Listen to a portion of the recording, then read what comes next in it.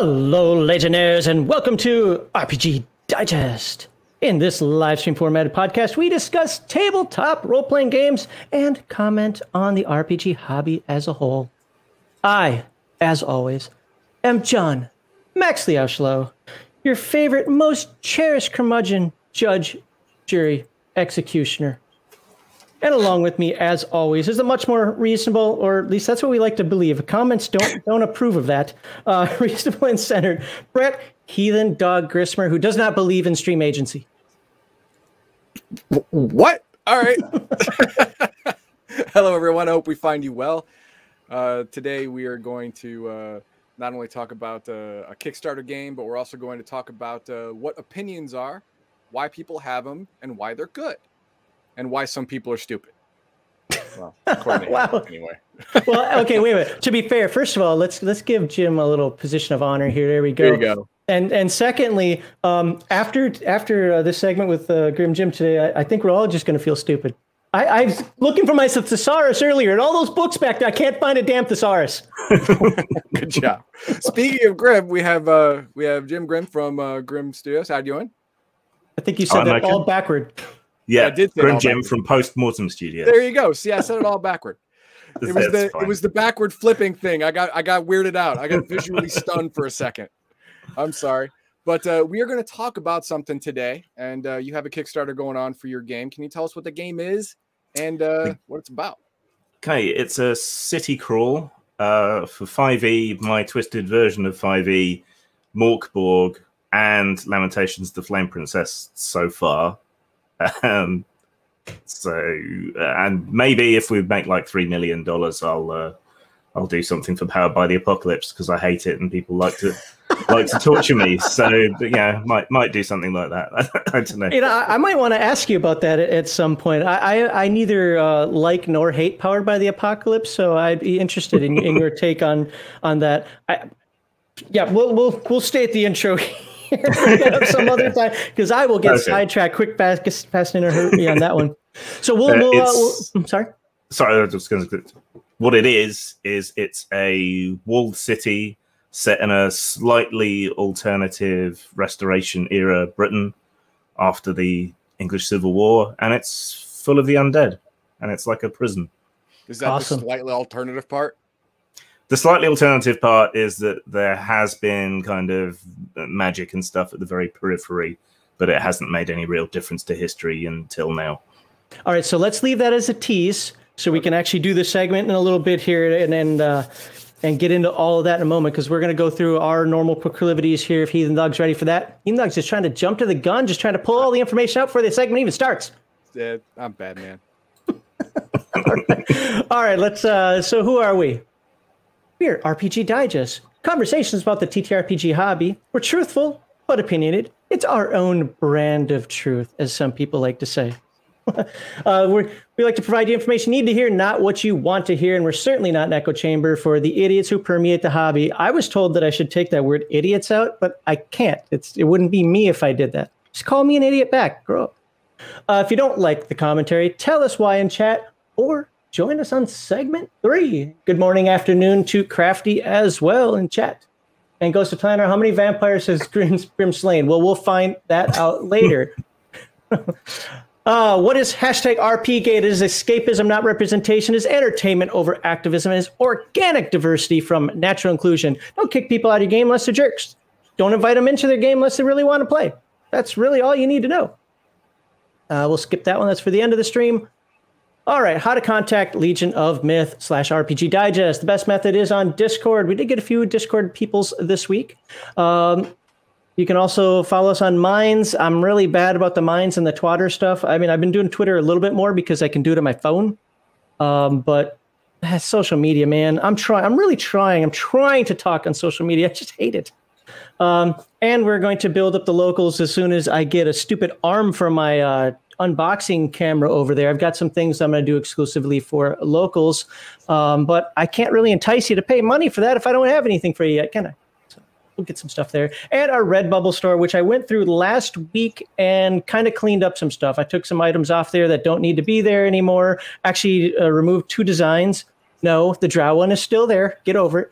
And so the items there should be, I don't want to say necessarily much better quality, but you shouldn't have any issues with them anymore. There are a couple of design issues that I fixed. And of course, you can follow and subscribe with notifications, of course, to our website, on Twitch. Prefer you watch us on Odyssey than on YouTube. Yeah, I'm streaming on YouTube saying I'd rather you get to our stuff on Odyssey. I did it. I went there. And of course, we're here on YouTube. And if you really want us to get the most bang for the buck, you can donate through PayPal and Streamlabs because they don't take the same cut that YouTube and Twitch do. Heathen Dog, are you going to be upset if I skip your City of Villain stuff until the end of the stream? I'm not. Go right ahead. Okay. All right. So with that, I want to thank everybody. I want to thank our monetary backers. We sincerely do thank you, all of our Twitch subscribers and those who donate cheers and bits, all our YouTube members, and those who give us the super chats, and our locals backers, Streamlabs, and PayPal donators.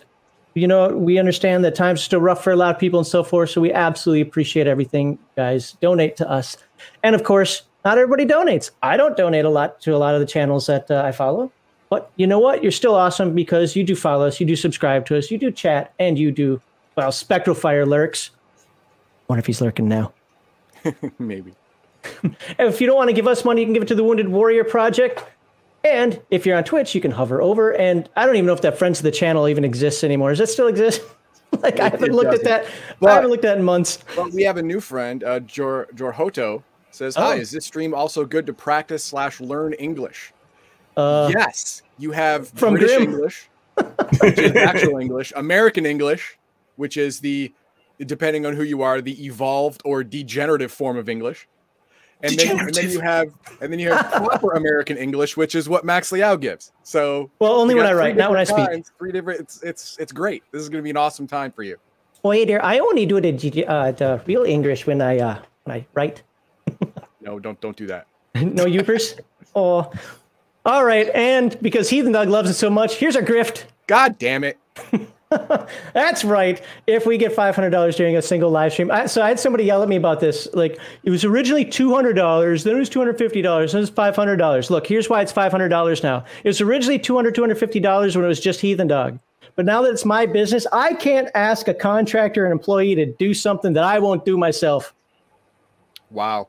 Don't get me wrong. I don't want to do this either. But you know what? Money's money, right? And we're not cool enough to write books like Grim. No. All right, that's enough of that nonsense. Let's get into segment 1 and recap everything we talked about just a little bit ago. So here is segment 1, and we are going to talk with our special guest, Grim Jim from Postmortem Studios, postmort.com, which we'll show off here in just a moment. And he's going to talk to us about crowdfunding Whitechester, Prison City of the Damned. I love that Thorn character in there. I haven't seen that in forever. So you can back the project at the link that's on the screen. And if somebody wants to type that into chat, that would be freaking amazing. And so let's get our segment 1 banner up here and say hello to Grim. So right off the bat, I'm going to start popping off your links here. So let me share my screen and you can tell us a little bit about yourself while I'm doing that. I'm a carbon-based life form from the Milky Way galaxy. Prove it. Ugly bag of mostly water. Yes, there you go. I produce motile gametes. This is what I say. I need the thesaurus. I don't know what any of that means. I'm an omnivorous ape-descended life form. Okay, enough mockery. I love it. I'm a 20-plus year veteran of the RPG industry. I've worked for Steve Jackson Games, Wizards of the Coast, Cubicle 7, Mongoose Publishing, and various others. But I've been working for myself primarily since about 2005. I like stuff that is challenging and interesting. So some people isn't that what makes a lot of things interesting? Is just a challenge? Yeah, some people call that edgy. I don't know about that exactly, but yeah. I mean, if you look at the modern gaming right now, a lot of it to me is so boring because it's not challenging. Well, yeah. I used to want to be the Alan Moore of RPGs. Then I wanted to be the Warren Ellis of RPGs, and I think I finally settled on being the Harlan Ellison of RPGs. So it's just somebody quickly look that up. angry man. So Postmortem Studios is my imprint. I publish my own stuff. I publish stuff for other people. I do consulting and help for people who want to publish their own stuff. And almost my entire back catalog is on there. You also have books and videos about the subject as well. Yes. Right? I have a pay-for video series. Oh. RPG design from start to finish. That's only on drive-through because Shopify cannot handle the sheer power of my videos. Roar! Grim Smash. Yes. There you go. But that's gotten pretty good reviews. You can find similar stuff to that on my YouTube channel, youtube.com/postmortemvideo.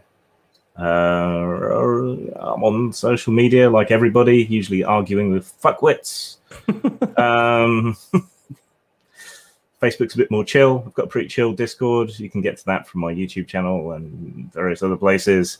And you can get most of my stuff print on demand from lulu.com. Awesome. I got you were on Drive Through RPG yesterday with your Grimdark for was it yes. Deal of the Day? And, Deal of the Day. I got it, and then you made that post saying, "Oh, anybody who backs Whitechester is already getting a copy." And said, "Oh, well, there you go. Enjoy the extra $5." But now I have your money, so it's yes, you're welcome to it. And you know what? You should be welcome to your money as well. Open up that wallet, just throw it at him. He'll take it. Yeah. If not, I'll take it because I'll be picking up the crumbs behind him. Whatever he doesn't put in his pocket goes into mine. So there you are. There you go. Yeah. All right. So we put the links in the chat there. So thank you for the 200 bits shares. So shout outs and all that, that Streamlabs stuff or Streamlabs stuff isn't integrated with StreamYard. So if you're used to that being on Twitch and whatnot for the video game stuff, yeah, it's not here. But I do see that Crafty also donated some money. So thank you very much. We are now 1/20th of the way from wearing cheerleader outfits. Please don't give them any money. Please don't get there, right? I mean, wait, don't say that. See, looking at me right now, you would not suspect how much of a hairy body I have. And the places that a cheerleader outfit accentuates just happens to be that area. So you know what? I haven't been to the pool since the coof started right at the end of 2019. So really, I haven't exercised. It's not a muffin top anymore. It's like somebody took a ladle of gravy and it's just dripping all over the place. Visualize that. Yeah. Oh, God. You put that in my head and now it's like a worm. Yeah, there you go. All right. I'm going to get the other screen up here ready to go. So in the meantime, have you pitched everything you want to pitch for that? I think so. For your online stuff? I'm English. I'm terrible about it. Yeah. No problem. Well, whatever you don't get now, I'll get into a comment or a description later. But seriously, do follow Grim. Check out his YouTube channel and so forth. Like I said, the links will be in the description when this is a video later. And of course, they're in chat right now. So next is I'm going to ask Grim for an elevator pitch for Whitechester while I get his YouTube video ready. Okay. It's a city crawl rather than a hex crawl or a dungeon. If you are a player you're going to get to experience survival horror and mystery and investigation. If you're a GM, you don't really need to prep at all because the premise is survival, and it's an insanely detailed whole walled-in city, which will have everything you need to run it smoothly from session to session to session. So high complexity, but low prep, which is a difficult thing to pull off. And the premise just works immediately for any random group of adventurers you want to throw into it.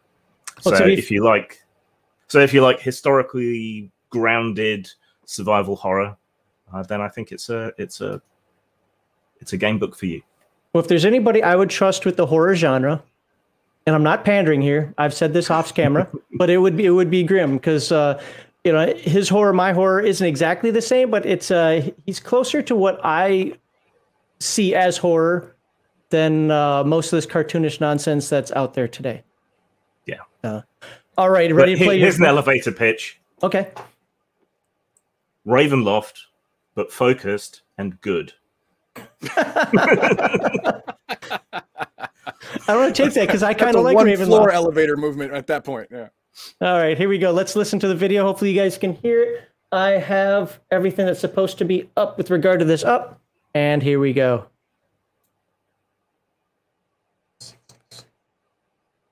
No sound. Can you hear it? No sound at all. No sound. All right, chat can tell me. Can you guys hear it? Audio should be playing. I'll start it again. How does this always get screwed up? They said no. Googly moogly. Sound should be coming through. That's not muted. It should be coming through the music channel. Pro streamer, thank you, Sherry. I know, right? Should be coming through the music channel. What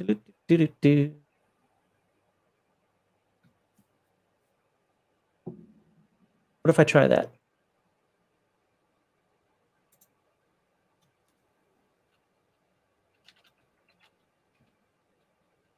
All right, that should have just played through even without being shared. Well, guess what? No. We'll try one more time. If not, I will put it into my normal browser. I try to keep the browser separate so I can control the audio a little better, but apparently I can't control the audio at all. All right, one more time. That's what you get for trying to grow and improve. Nope. Yeah.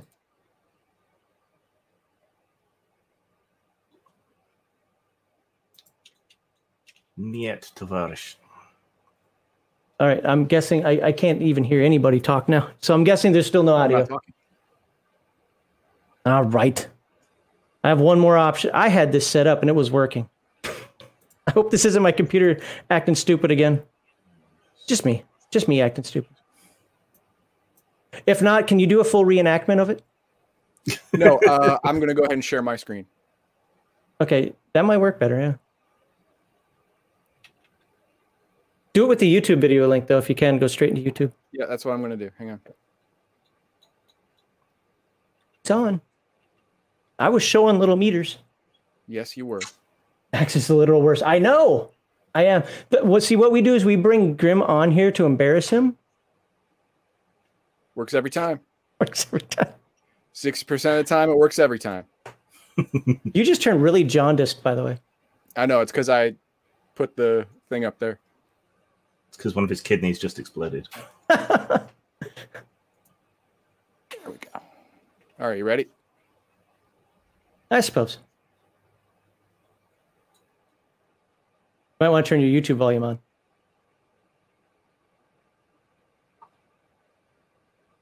Nothing. I guess StreamYard hates us today. Well, how about this? I don't want to waste too much more. Sorry about that, Grim. We were trying to do something special, and we ruined it all. It's the worst. Drop the link in the chat, and people can go and have a quick look. Yeah, I like the video. Hear you at the end of that. Still can't hear Heathen Dog. We don't want to hear him anyway. Let me get that link.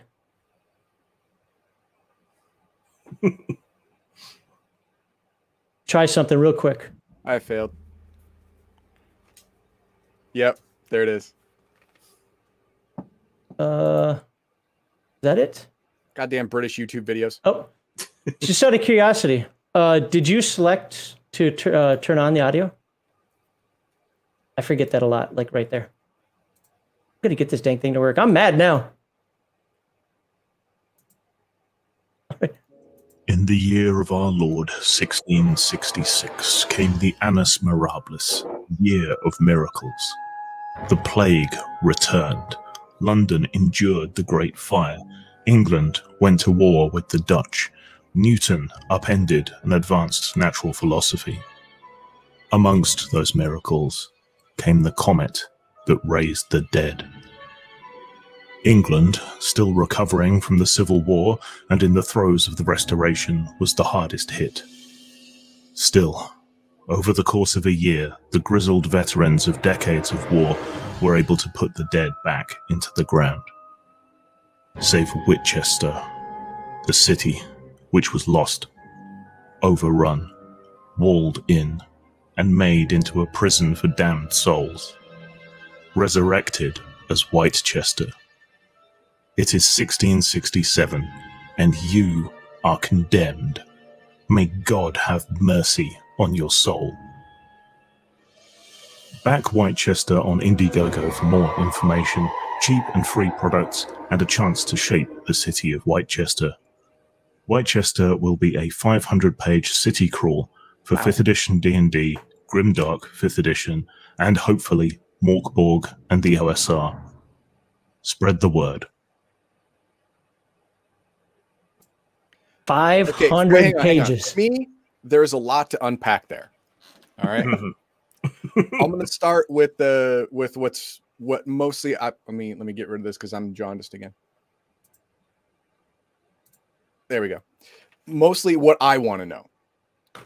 Selfish. What is the grim dark version of 5e? Oh, you don't know? You don't know that? No. I want them to know it. Okay.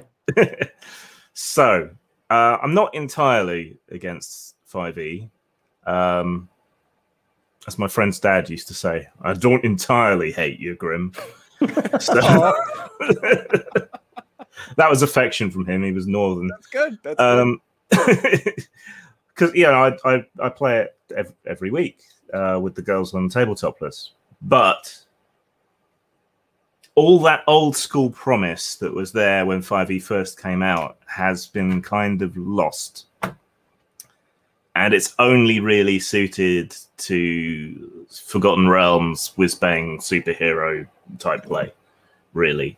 So I stripped it back, made it a lot more deadly, a lot more difficult, made the magic a lot less obvious and more about preparation and making deals with dark powers and that sort of thing.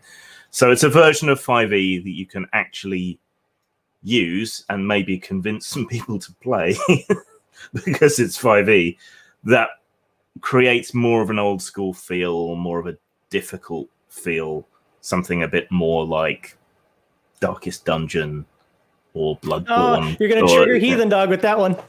Yeah. Okay, so wait, hang on. So what I'm taking away from that is that your version of 5e, instead of a very gentle slope from level 1 to godhood, it's more like some thick stairs.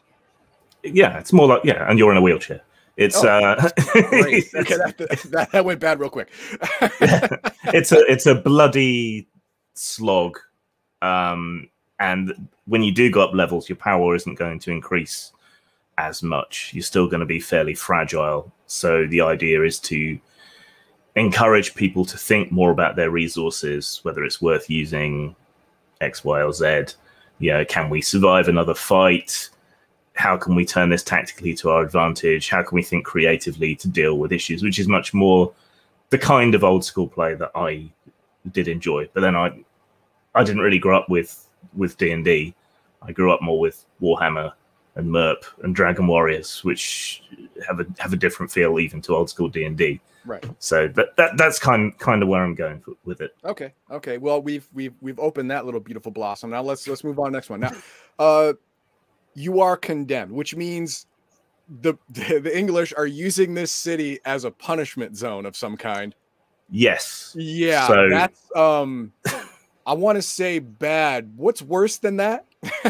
that's like immorally wrong. That's like against God and man and all kinds of things. Like, how did that come about? Okay, so there's a period of British history. It's actually a bit later than this period, but things were almost as bad back then, when we were ruled over by what was called the Bloody Code. Okay. And basically people were being executed or transported overseas for even the most minor infractions. Right? So you poach a rabbit, off you go to Tyburn, dance the Tyburn jig, dead, or get sent to the colonies. Now, I got in trouble the other day because I said Australia, which didn't happen until much later. Wait a minute. Stop. Hang on. You said that there's death or get sent to the colonies. Now, how many people are like, oh, God, kill me? Oh, God, no. That's like Beirut in 75. No, kill me. Just get it over quick. Probably quite a lot. Especially since you were essentially a slave if you were sent to the colonies, because you were an indentured servant. So, yeah, it wasn't nice. So basically, if you did even the slightest thing wrong in England for a period of about 200 years, odds are you were going to get hung by the neck until dead, or sent to America, or later on sent to Australia. But most people know that Australia used to be a prison colony, and they don't know that America used to be a prison colony. So there you go. But then, the zombies rise. Eventually, most of them get put back into the ground, but this city's lost. But you've got to guard it, right? And you've got to maintain the walls so the dead don't get out again. You've got to do something with it. I mean, it's a huge drain on resources, and it's a threat there. So we've got all these people. I get it. Yeah, we've got all these people who have stolen handkerchiefs and eaten a rabbit they shouldn't. So what do we do with them? Or evidence of malice in a child. That's one of my favorite ones. So they used to hang. What even is that? The child is clearly evil, my lord. Quite right. Hang him. All right, fair enough. So, it's quite expensive to transport people. They take up room in holds that could be used for cargo and food. So why not just march them into a zombie-filled hellhole? Yeah, I mean, we got it right here. Yeah, and who knows? Maybe they'll eventually manage to kill off all the dead, and we can resettle it. But I hope you have this story copywritten, because this is going to be the next Elder Scrolls game, right?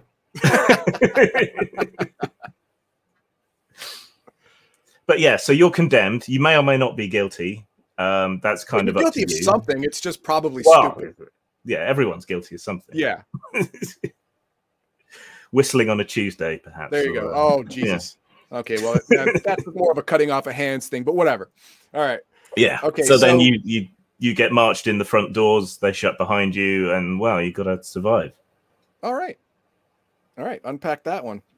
Now, when I watched that the first time, what I imagined was this is role playing in between the two first Resident Evil movies when Raccoon City was being taken over by the they walled off Raccoon City and everyone inside was dying, and then they kept dropping people in to get people out. Now the people are being dropped in are not criminals, but now they are. So it's kind of surviving in that type of environment only in the past. That's what I picture. Yeah. To definitely to an extent. I mean, some mad people will be volunteering to go in there as well. What through? Yeah, what could entice them to do that? The proverbial treasure? No, hang on. There's going to be a hoard of treasure in there somewhere. There's got to be something, number one. And number two, if you don't understand the abject poverty of the time that most people were under, dying, especially if it takes burden off of your family, is the moral and justifiable thing to do. And dying in this way would, if you volunteer to go in there, you may even bring your family some kind of semblance of honor. That sounds too Japanesey for me. Well, there's other reasons as well. I mean, like you said, wealth. So this is set after the English Civil War, quite, you know, a couple of decades after. But a lot of the people who sided with Parliament were suddenly out of favor when the king was reinstated. So they lost a lot of their lands and wealth. This happened to my family historically. We went from being in charge of about 1/5 of the country to pretty much nothing. So don't we all have that story? I can blame the French though, but whatever. I can blame the royalists, damn them. Fucking monarchy. Fucking so bastards. A way to get some power back might be to go in there and loot as much gold and whatever as you can carry, and then maybe bribe a guard to escape, though that probably won't happen. For that to be true, Winchester, now Whitechester, would have to have had some kind of treasure that was locked in. So it has something like that. You've written something like that into it, like it's in there somewhere. Yeah, at least the promise of it. Yeah, there's a cathedral in the city, and cathedrals always had lots of gold and silver, and the church is always gilded. Yeah. There was a fairly active merchant area because it used to be an important city for the wool trade and so on. So it's kind of a financial center. Okay. So there's a bank with vaults, and a fair few fairly rich people lived there. So potentially there's a lot of that. Also, during the English Civil War and after was a really radical political time. So there's a lot of political prisoners that might get thrown in there, and also political people who might volunteer to go in there to escape the yoke of the government and the king. So that's another possibility. And it was also a time of enormous religious upheaval. So you can have a lot of religious fanatics who want to go in there to cleanse the dead, or to minister to the poor lost souls that are stuck within. Yeah, all of that sort of thing. So there's a lot of reasons, but the main one is definitely you were a bad boy and we condemn you. Please air quote that, bad boy. Ouch. Bad boy. All right. Okay, what else did I have? Let's see. Watching that video, this is not neither here nor there, but for some reason it reminded me of the book Shogun. I don't know why. I don't know if you've read it. It's like an I have, and I have read it ages ago, and I remember the old series as well, which was okay. I remember this series. I skimmed through the book. I was too young to read it. When I tried to read it, I was too young. It's neither here nor there. It just happened in my head. There's no reason for it. That was a random thought. That was nothing. But yeah, kind of fish out of water thing. I can see. Yeah, there you go. Yeah, but all of these undead, are they specialized, or are they generic zombie type? I mean, what are you looking at? Are you looking at some kind of surprise hierarchy in there? Is that possible, or is it all just going to be your zombies? Well, I don't want to give away zombies. Are they going to be eyeball eating zombies? Are there going to be zombies that only eat testicles? I don't know. This got weird quickly. Well, African witches steal people's penises, so I can see the logic. I don't want to give away too much. Most of it's going to be zombies. At that point in history, we just had another round of the plague. So, there's plenty of dead meat around to rise up, and plague pits and so on. I think about 1/3 of London died the previous year. So that gives you some idea. It was worse in London than elsewhere. But zombies, there's the generic ones. There's also ones that may have been shaped by their environment. So if you run into a zombie that's been soaking in water for a year, it's going to be a big bloated mess, skin sloughing off, gases bubbling away. Don't poke it. You don't want those juices on you, man. It's going to pop like a balloon. You don't want that. You don't want that at all. Okay, good. Or if it's someone who locked themselves in a salt cellar or something where they would keep the salt to keep it dry, then maybe he's a desiccated husk. Yeah. And maybe someone has been experimenting on the zombies, and that brings us to the mad folk that are still there. Now, some of the people I imagine some of them have to be smart. There's a certain percentage of people who were locked into Winchester that became Whitechester who are still there. Because how long was the city walled off from the moment the game starts to when it happened? How long? So it's been closed off for about a year from the time about a year. Rose. So there's plenty of residents there who lived there, who were trapped in there and have survived there, and they're probably super pissed off. Want someone to blame, can't blame the zombies, and blame anyone who comes across. You can always blame the zombies. It's not like they're going to complain. Yeah. So they probably have gone a little nutters, and you know, I can imagine a lot of things like Michonne in Walking Dead, you know, taming some of them and using them as security or camouflage or whatever, stuff like that. I could see a lot of stuff, a lot of possibility on how to use these zombies to the insane NPC's advantage. Yeah, there will be like 28 days to shares. Okay, so there will be some factions of living people in the city who found ways to survive or places to hide. The occasional lone nutter, some of the other prisoners who've been shoved in here before. Most of them will be in what you could call like a starting area, where they've just fortified the area around the gate and they just stay there and go, fuck that, I'm not going anywhere. This isn't going to be like The Walking Dead, where literally every person or village you meet wants to kill you. Like there's no good person left in the entire. Very few good people. The other thing about some of the zombies is they'll be differentiated by what they did in life. So a priest who rises as one of the damned is going to be different to a peasant or a soldier and have slightly different capabilities. Okay, all right. Something remains. A little bit remains of who was there before. Okay, last question for me. Now, surviving a year in a walled-off city nowadays is not that hard. Canned goods, you know, you have plentiful food, especially if the population was killed off very quickly. You have a lot of food, especially for a year. You still have gas stations. You still have all that stuff. Gas is still good. You know, this is all fine and good. But in the time period we're talking about, a year without fresh food or water is death. Yeah. How is anyone who was walled off in there still alive?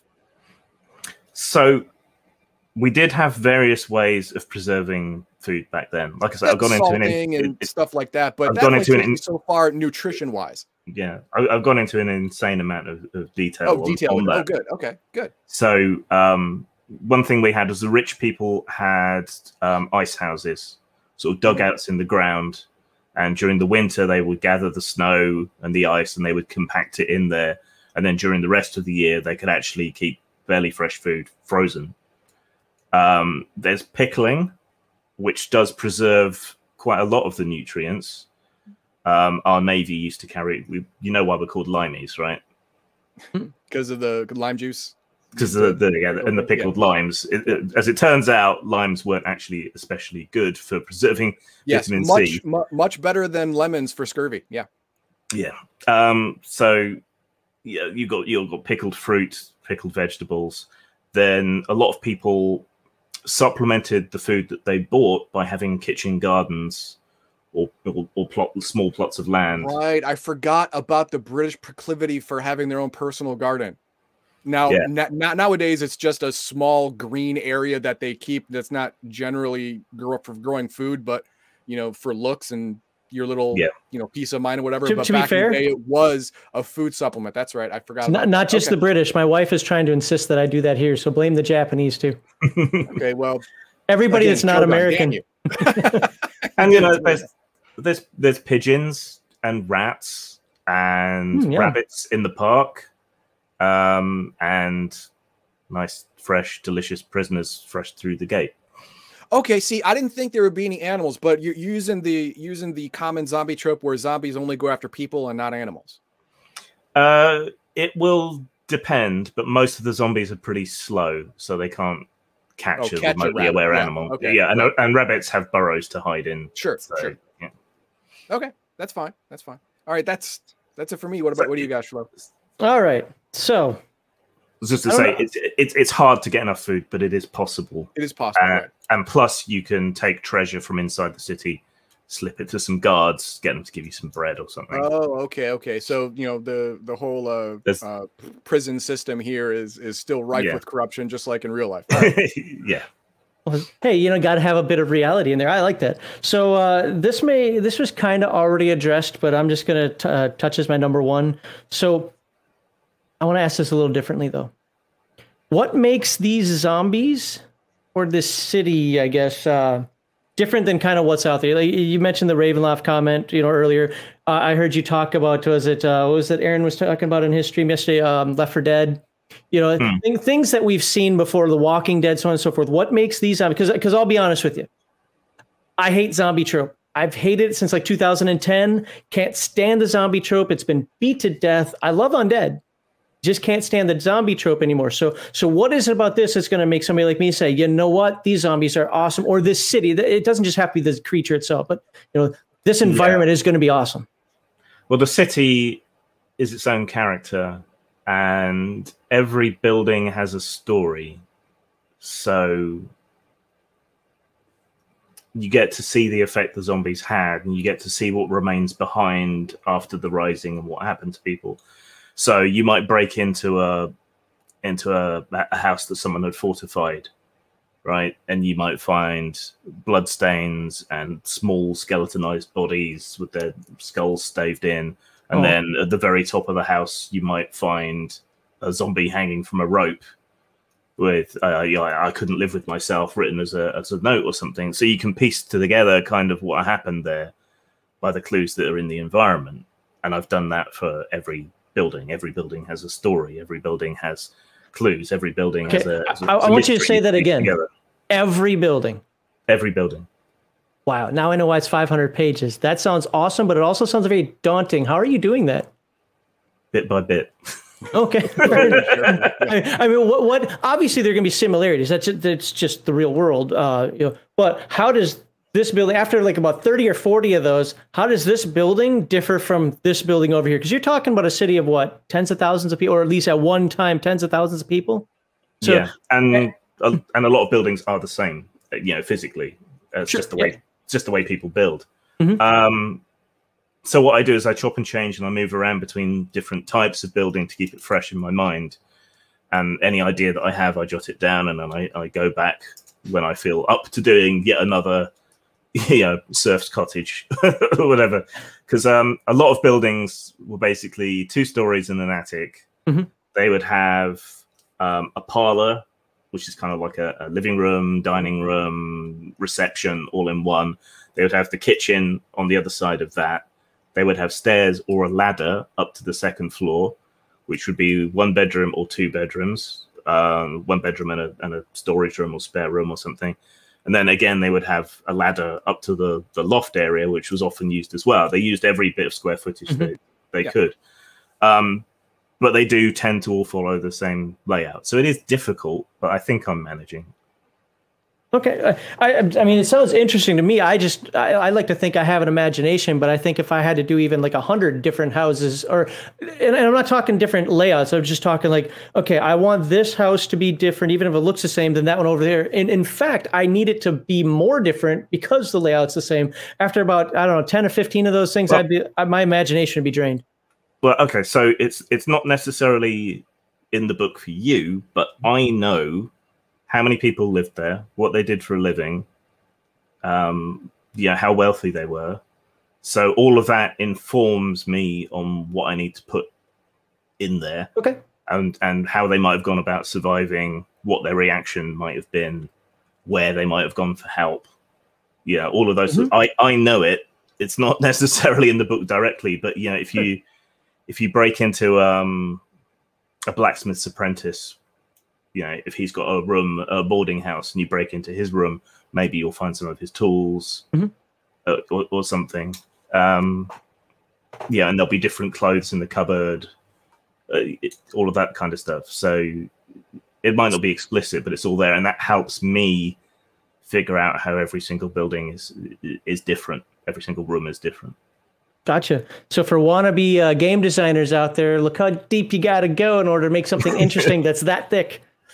I mean, I'm looking forward to a 500-page book. I like my bigger fat books that are back there. Let's see. So one things we haven't touched upon yet, but I heard you talking about it yesterday. So I'm going to ask you, obviously don't spill what you don't want to spill. So how does the idea of gifts and corruption work on the characters in this game? So like I said, magic is kind of in the background. If you are a ritual magician or a witch, we talk about the cunning folk. That's cunning comes from kenning, comes from knowledge, and was a term generally for anyone who knew a little bit of herbalism or magic or whatever. But in this world, if you are a ritual magician or a witch, in inverted commas, that's probably why you've been thrown in the city, because we can't be having with any of that nonsense. But you might make pacts with powers, particularly if you're a ritual magician. You might make a pact with a demon in order to get a gift. So instead of getting a spell, you might make a deal with Belial or someone to teach you the language of the birds, and then you'll be able to speak to and command birds. Or you might grant you a talisman that will protect you from a certain kind of harm. So that's how you build up your magical characters, but you're constantly at threat of being corrupted by that. Yeah, you're making deals with demons. You're stupid. Yeah, right. Even becoming sort of demonic yourself, or manifesting a third nipple, or some kind of telltale sign that you are no longer. Third nipple. You had to go back to the well, didn't you? Jeez. In God's good graces. Now we know why he was actually hanging from the chandelier. Okay, I mean, I like the concept of that. I thought that Ravenloft pulled that out cartoonishly, but I thought that other games, and what's funny is I always remember this stuff when I'm walking around the house, but I can't remember right now. I played a couple of games that had corruption in it, and corruption was not only meaningful in mechanics, but it made you look like, you started getting not lizard skin but you started getting these effects like, your eyes just didn't look right. It was always a peripheral effect that creeped everybody out, but you couldn't put your finger on it. God, I wish I could remember what the name of that game was. I remembered it yesterday too, but it's an old trope, sir, but it checks out. Well, usually it's overdone nowadays. Like it's too blatant. Like, oh, look at him, he's got claws. Okay. Yeah, well, if you look at something like Conan, for example, all the magicians in that are all wizened and hunched and ridden with all manner of diseases and other things because they've expended their life force on the magic. There was a game called I think. Sorry, go on. So there's a game called Riddle of Steel, obviously taking from Conan, though the game itself wasn't very Conan-esque. But the magicians in that, you had to sacrifice years of your life to cast spells, which was an interesting way of controlling but allowing you to make big sacrifices to do big effects if you wanted to. Yeah, I tried to. I actually ran a playtest with Heathen Dog a bunch of years ago with Riddle of Steel because I own it, and I know it's supposed to be realistic, but we didn't really like the combat in it. It was Crafty. We'll get to your question in a little bit. We will ask it. Let's see. So did I answer your question about what makes the zombies interesting? Sure. Well, what makes the zombies interesting? Also, the gifts and corruption. Yeah. I mean, I don't expect you to spill everything. I mean, you're still making it, and two, hey, there's got to be surprise for people who get it. Yeah, I will say it's not all zombies. Not all zombies are the same, and there are aspects of the game and what Raise the Dead that are more mythosy. Well, look, it's called Whitechester. There better be whites in there. So I got a couple more. I think they'll blend together, though. Generally speaking, it's about the exploration survival side. So one of the things that I've been falling in love with recently are games like Year Zero Engine, Westmart, whatever the hell it's called, D&D, things like that have simplified but a specific rule system in place for the survival mechanic. So it isn't just like, yeah, go to the store and buy stuff. No, you have to make sure that you allot some time, some money, some effort into surviving. Now, this is going to be even more so because the supplies are going to be incredibly scarce. So can you talk about any of the sort of mechanics that you have in play for this that at least on an interest level, to have me going, D&D 5e might actually be something I try to pick up now, if not for this alone? Yeah, I haven't quite nailed down the full survival rules yet, but see, it's tricky because you don't want to get bogged down too much in, okay, did you clean your wounds after that combat? How much food have you got left? Oh, what's the calorie count? Yeah, you don't want to go into that much detail, but you just want to know, did you have enough food? Did you have enough water? Did you have enough sleep? Those sorts of things. That's more important than getting bogged down in details. So a mechanic I have used in other games, just sort of imported and put on top. So when we talk about supplies, we talk about person days of food and water. So we've got enough supplies to support 3 people for 10 days. And then you can easily divide that out over different numbers. If you have someone else join your group or someone dies, oh, great, we get more rations. Joe's wound's infected, isn't it? Oh, yeah. No, it's not. I'm getting better. So, yeah, I haven't quite pinned it down, but I think it'll be something simple like that, and probably something like gaining levels of exhaustion each day you go without food or water or sleep, something like that. Any sort of psychosis or fear mechanic where you just eventually possibly lose your shit? And whether it's a Palladium style or a Cthulhu style or just anything like that built into it? Yeah, Grimdark has ways of handling that, but increasingly I have been really dissatisfied with Fear and Madness rules because they feel so kind of arbitrary, especially in older games. You know, you lose your mind, let's roll on a random table. Okay, you just saw Great Cthulhu rise from the deep, and now you're a transsexual. But it doesn't make any sense, right? Why would I become a transsexual from seeing Cthulhu? To be fair, a lot of the more modern games have been a bit less politically incorrect about the ways you can go mad, but it's just not satisfying. So what I tend to do now is, okay, we have a system that tells you when you're terrified or mad, but you get to decide ahead of time in which ways your character's psyche might fracture and how you react to sheer terror. For people who are uncomfortable with that, do you provide good system in there, like good ideas, like, hey, consider these concepts or these ideas when your character starts to go down that path? Yeah. Okay. Wait. Excellent. This isn't just the player saying, "Oh, I would go crazy this way." It's the player and the game master deciding together. Yeah. So okay, good. Because I don't give players agency. Screw them. So say you've got a character who I don't know has always had their head in books. They're a wizard or a scholar or something. You encounter something utterly terrifying. Maybe you're just gonna intellectualize it.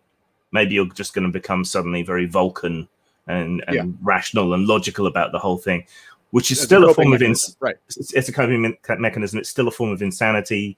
You might not be empathetic towards the other people in your party. You might not help them. You're focused on trying to figure out what the hell is going on and I feel like he's describing me right now. Possible. And you might think it's clever to say, oh, well, if I get terrified, I go berserk and I attack the source of my fear. It's not always going to be a good idea, you know? Yeah. Like someone would go Vulcan, and on the other end, someone would keep trying to martyr themselves because they feel it's the only way to atone for whatever transgression put them here. Yeah. You know, so they're constantly trying to throw their life away for no good reason. Yeah, but the player decides. The player does still have a degree of agency. They're not completely robbed of it in a way that they typically are, because it is dissatisfying when you completely lose control of your character. So here, what I want to happen is, okay, you've decided the way in which you go mad. You've decided the way in which you manifest fear. We've agreed on that. So now I can trust you to do that. And I don't have to take away control of your character. You can continue to play it, but in this new mode. I think as long as that there are good examples in there, and it seems just reading your past work, that's something you would do naturally anyway.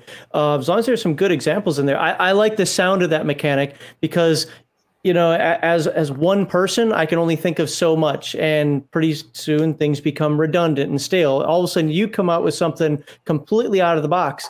You know, maybe I say that everybody goes all Hudson and Aliens. You know, you want some? You want some? You know, and that's you know, that game becomes boring after a while. You know, I'd be scared of the Vulcan guy, the person who just snaps to the point of just being dead-eyed, kind of like a Full Metal Jacket. Yeah, just starts. You know, yeah, I would be more afraid of that person. I like that. Okay, so it sounds like, again, 500 pages. There has to be a lot of thought put into this. So I guess the last thing is that I want to kind of segue into, or is I supposed to be part of the last question, but I didn't ask it right. Is how survivable is the game? Is it one of those games where ultimately you're going to lose? It's just how long you can live, or is there kind of an end state? I won't call it victory condition, but you know, an end state where you either do make it out or the campaign ends. I don't like that ending. I actually want some sort of ending. Either we win or we die, or you know, it's a stepping stone from this point onto the greater part of the campaign / world or whatever. Let's simplify that. Is there a way to get out? Yes. Okay, then that technically can be everyone's win condition, right? Yes. Or you could purge the entire city of all the undead and that seems and harder. find the Seems source. much harder. Yeah, that could happen.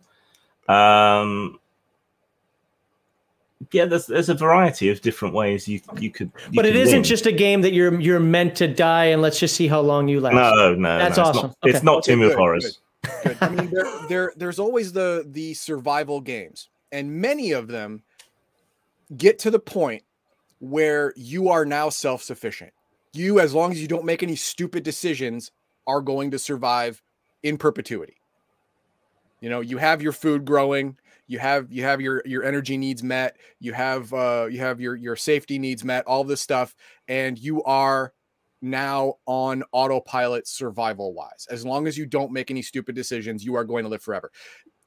Is that not a thing in this game? Is there always going to be danger no matter how far you progress survival wise?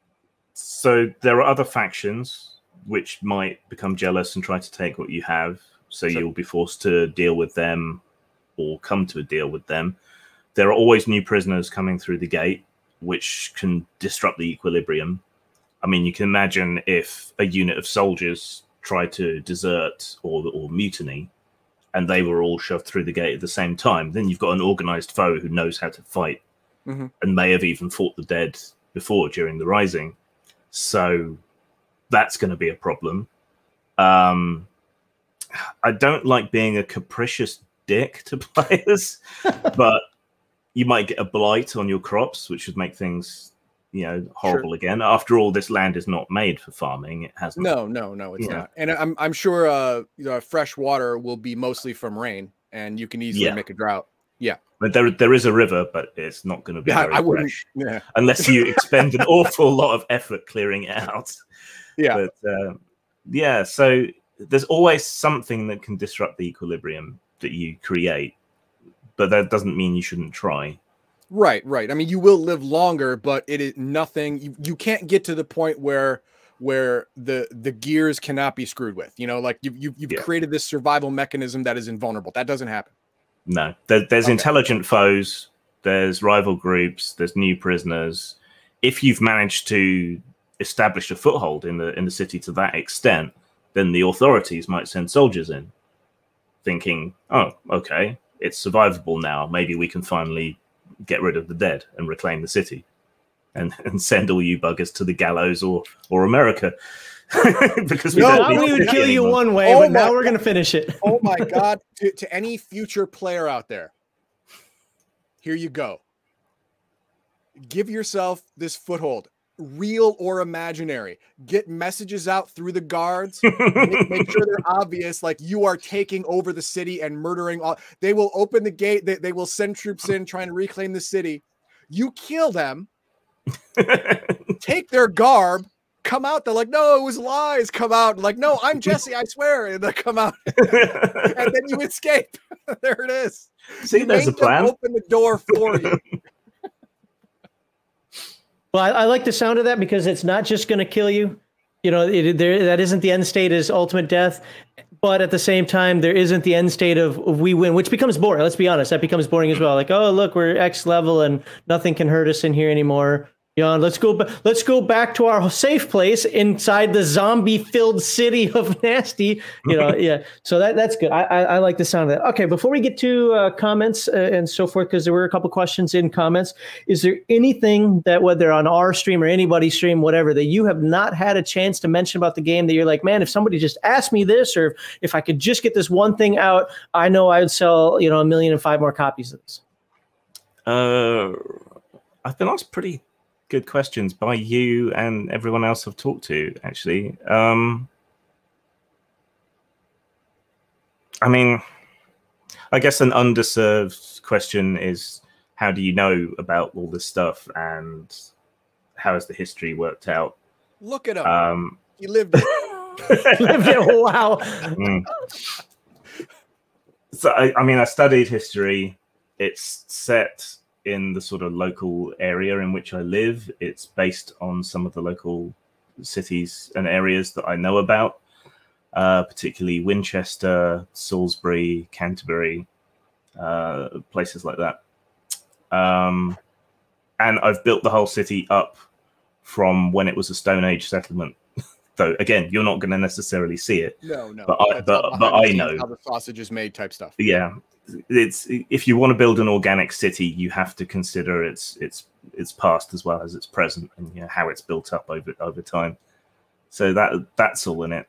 And I know 500 pages sounds daunting. Sounds awesome. But this is actually something that you can just pick up and play with almost no preparation, because it's all laid out for you. Player decisions, player action, players being, protagonists and doing stuff is how the game happens, and everything is there laid out for the games master. So, okay, wait. After you say that, I have a question. What if the players decide to be the warlord? What if they decide that to survive, they need to be the bad guy? Do you have mechanics to handle that?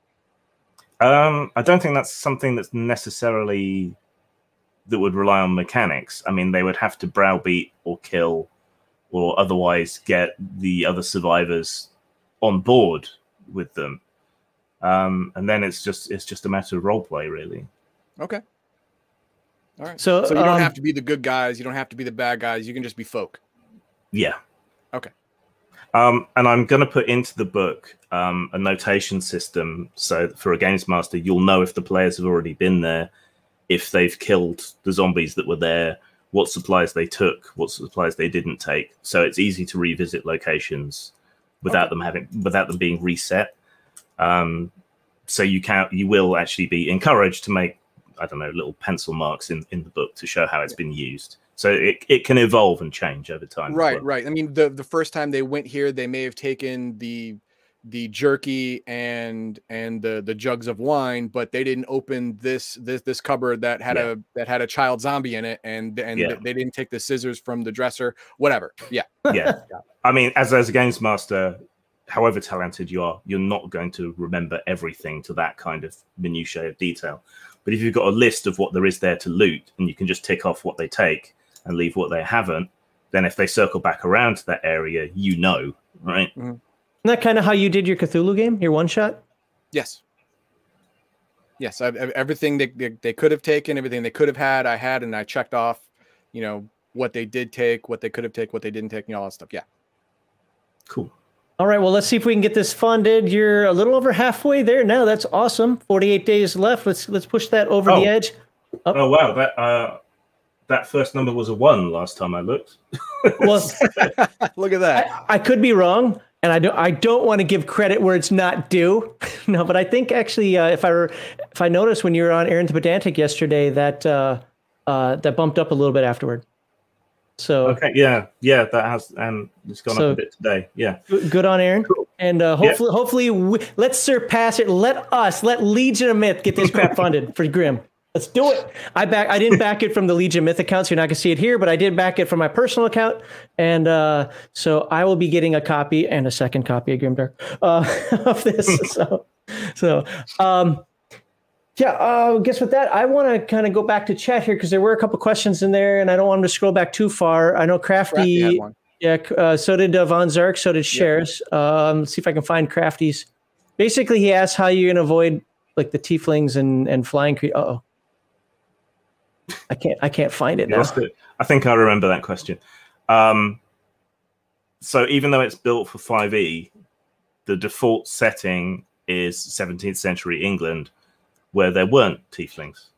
And so is it human centric then? Yeah, very much so. So this is a pure setting book then. This isn't just let's do like an adventure for 5e. This is its own standalone setting. Yeah. But it's relatively easy to do it just as a straight 5e location adventure if you wanted to. And then I would suggest that anyone who tries to levitate or fly out just gets shot down by the guards. That's how I would deal with that. Or you just let them escape and say, fine, you're gone, make up a new character who can't fly. And you get brought into the prison. So.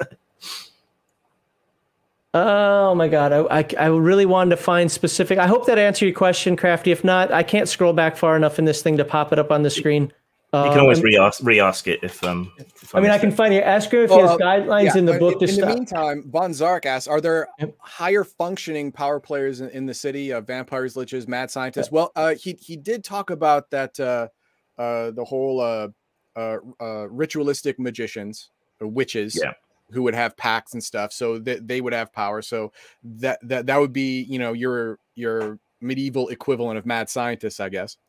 Because they have power and abilities beyond those what normal people would have. Yeah, and it is the dawn of the Age of Reason, with Newton publishing his Principia and so on. Again, I don't want to give away too much, but this is the same sort of time as the founding of the Royal Society, which was really the dawn of Western science. So you can expect some of that incorporated into it. Ooh, do I see the beginnings of the Golden Dawn? So what do we have here? So about how much of the books are maps? Much of the book. There we go. I guess there will be. I still need to find a cartographer. Actually, I expect there'll be a double spread of the whole city. Then there'll be each region. But because, as we were discussing earlier, a lot of the buildings were built in the same way. You can use a kind of generic map for a lot of different buildings. So it's less mappy than you might think it would be. And of course, if you have good descriptions of the houses, a game master can just make any old map or just reuse the same map over and over again. If you say it's 2 floors with a loft and somebody's hanging from a ceiling, I think I can handle that. Well, it really doesn't matter if it's a ladder or a stair in this one, right? Yeah. Well, to be fair, though, I mean, in many neighborhoods, even here, there are 3 to 5 different designs for the house. Oh God, get about 2 blocks away from your house and they're all the same. They're all 2 or 3 or 5 different designs in a 2-mile square area of a residential, and they're all these 5 designs, these 3 designs. Each house is the same design. It's just this is house 2221A, or 38547, and it's going to have different stuff inside, but it's going to have the same layout. Yeah. If you want a model of how the mapping will probably end up working, the old Night City source book for Cyberpunk 2020 is kind of an inspiration for that side of it. Brings back a memory. Yeah. Dragon was asking when it'll be released. On or before February next year. The main reason for raising the money is that so that I can take the time to fully concentrate on the book, which is about 2/3, 3/4 written already. to get it done without having to worry too much about money or putting out other product during that time. And any excess money will go on more illustrations, making it look better. Okay. We got a couple of questions that are very similar, so I'm going to pop them both up. First one's how big is the city? And the next one is how much of the book is concerning the details and the layout of the city? Yeah. What are the dimensions of a city like this at this time? Don't you have Google Maps? Go look it up. Oh no, I mean no. He said some key things. It was a port. It had. There's a river. Banks. What's that? It's not a port, but there's a river going through it. There's a river, yeah. So there was probably some kind of boat traffic through it. So it was at least a small merchant area. It had banks, which I imagine every city didn't have banks plural, right? So it'd be kind of large. But what is a kind of large city on a river in this time period? So, I mean, a cathedral helps. In real history, it's largely, but not entirely, based on the city of Winchester, which at this point in history was on the decline and only had about a population of 4,000 or so. But other cities of comparable size had populations of like 10 to 12,000, and that's the sort of size that I'm looking at. Okay, so how big would that city? Like, how much did they have to wall off? I don't remember offhand. I do have it worked out somewhere. For our American viewers, square miles would be good. Bring up the conversion. How many acreage? Let me see if I can find the information I used to work it out. Just it'll take me a second. Oh my God! You didn't want to get in the sausage making, heathen dog. Look what you're making him do now. It's not me. It's Indigo Dragon. Let's bring it up again. There it is. See? I didn't think he needed the exact hectare size. Looks. I think this is right. It sounds kind of right, but about 150 to 200 acres. Okay. Not huge. No. But if you pack a lot of people in that area, you get a lot of sun. Well, yeah, but that's what would happen, right? Some of it is going to be forested area, right? And some of it is a river. So all of the housing and shops and stuff are going to be packed very densely. Inside the wall, do you think there'd be a lot of forested area? There has to be because the British love their forested areas. So you would have a place in the center of town or near the center of town where there would be some kind of organic area with lots of trees and probably not decorations, but fake fountains or stuff like that. There's parks. The wealthier houses and mansions have gardens which will have trees in them, and there's a few trees around here and there in like public squares and things. All right. I don't see any more questions coming in, so I'm interested in the exploration aspect. Do you incorporate? Well, here, let me just put it up on the screen. Do you incorporate old school wandering encounters and the ability to pacify entire hexes? Someone asked something about the layout of the book as well, which we didn't answer. Did I miss that? Yeah, it's somewhere between a dungeon and a hex crawl, so it's not divided up into hexes, but there are wandering encounters of fairly wide severity. So keep in mind, running away is always an option. So yeah, the layout.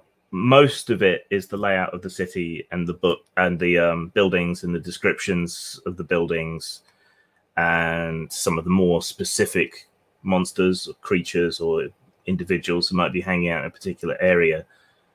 But that part of the book is pretty, you could convert it to any game you wanted, really. But then I'll have the full-on monster statistics and appendices of like handouts and more information and so on at the end.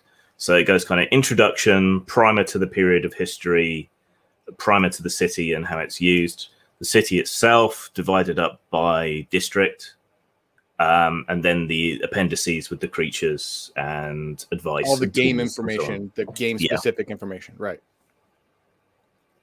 Awesome. I have nothing else, and so let me just make sure, because I wrote stuff on like 18 different pages here. Nope, that's either Heathen Dog asked it, Chad asked it, or I asked it. So Awesome. I don't have anything else. We give a few seconds here just for chat to pop in another question. While we're doing that, I'm going to play your video one more time. Groovy. Ouch, that was loud. I always forget to let's share it. I guess I have to share it this way. I don't like doing this because I tend to get an echo if somebody doesn't mute. Oh well. I'm gonna mute. Screen share. Oh, I wasn't saying you specifically, but it might be. You shouldn't get any echo of me. All right, it's probably me. I'm echoing myself because, I'm that important. I need to hear myself twice. And here we go. In the year of our Lord, 1666, came the Annus Mirabilis, the year of miracles. The plague returned. London endured the Great Fire. England went to war with the Dutch. Newton upended and advanced natural philosophy. Amongst those miracles came the comet that raised the dead. England, still recovering from the Civil War and in the throes of the Restoration, was the hardest hit. Still, over the course of a year, the grizzled veterans of decades of war were able to put the dead back into the ground. Save Winchester, the city which was lost, overrun, walled in, and made into a prison for damned souls. Resurrected as Whitechester. It is 1667, and you are condemned. May God have mercy on your soul. Back Whitechester on Indiegogo for more information, cheap and free products, and a chance to shape the city of Whitechester. Whitechester will be a 500-page city crawl for 5th edition D&D, Grimdark 5th edition, and hopefully Morkborg and the OSR. Spread the word.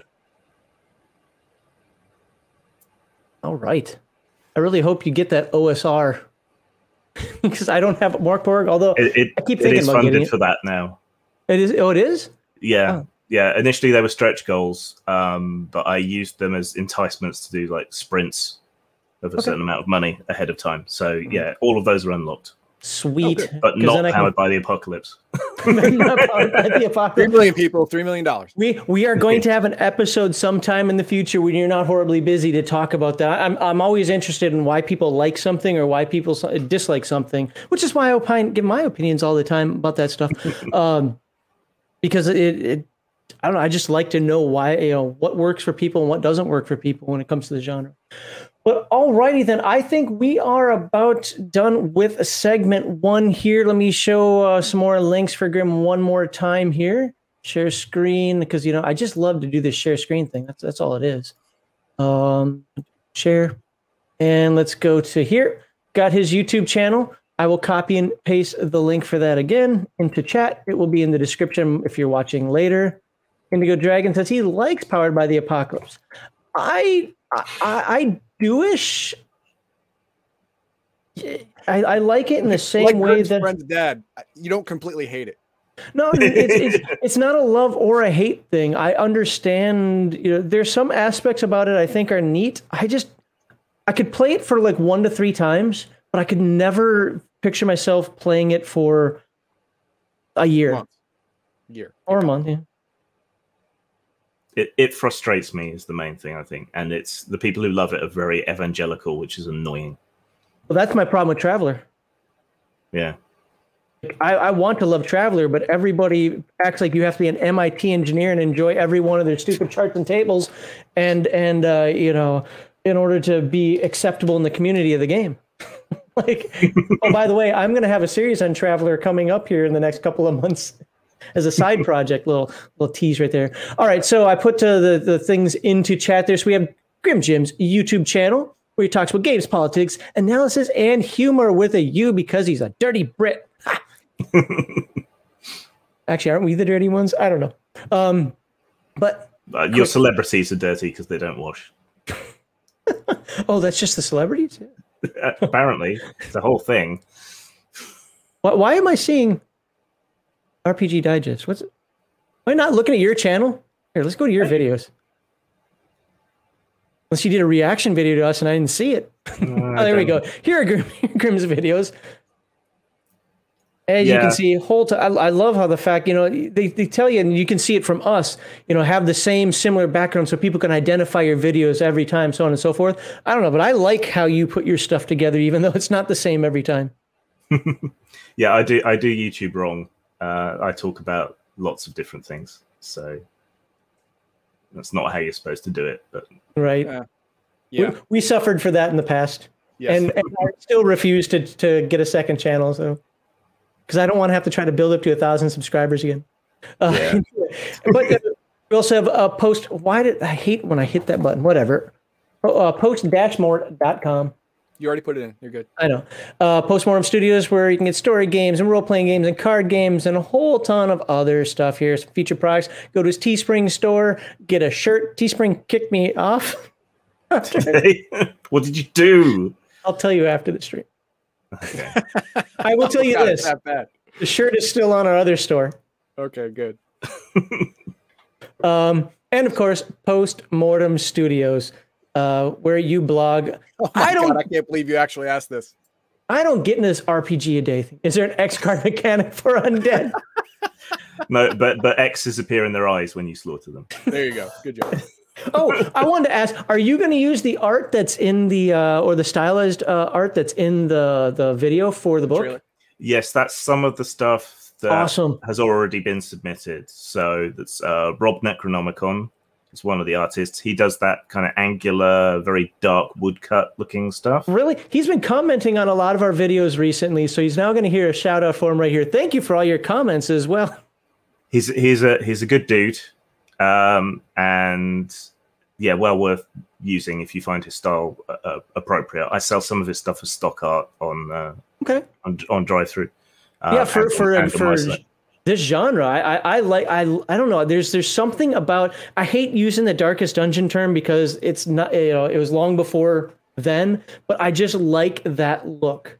I always have when it comes to anything rotten, necromantic, horror. No, horror's too big, but you get what I'm saying. Kind of the disease-ridden zombie horror-filled type. I just love that kind of art. And the other artist you saw in the trailer was Brad McDevitt, who's worked in the industry for an absurd number of years, and he loves his zombies and he's really good at them. He was practically paying me to work on the project. That's awesome.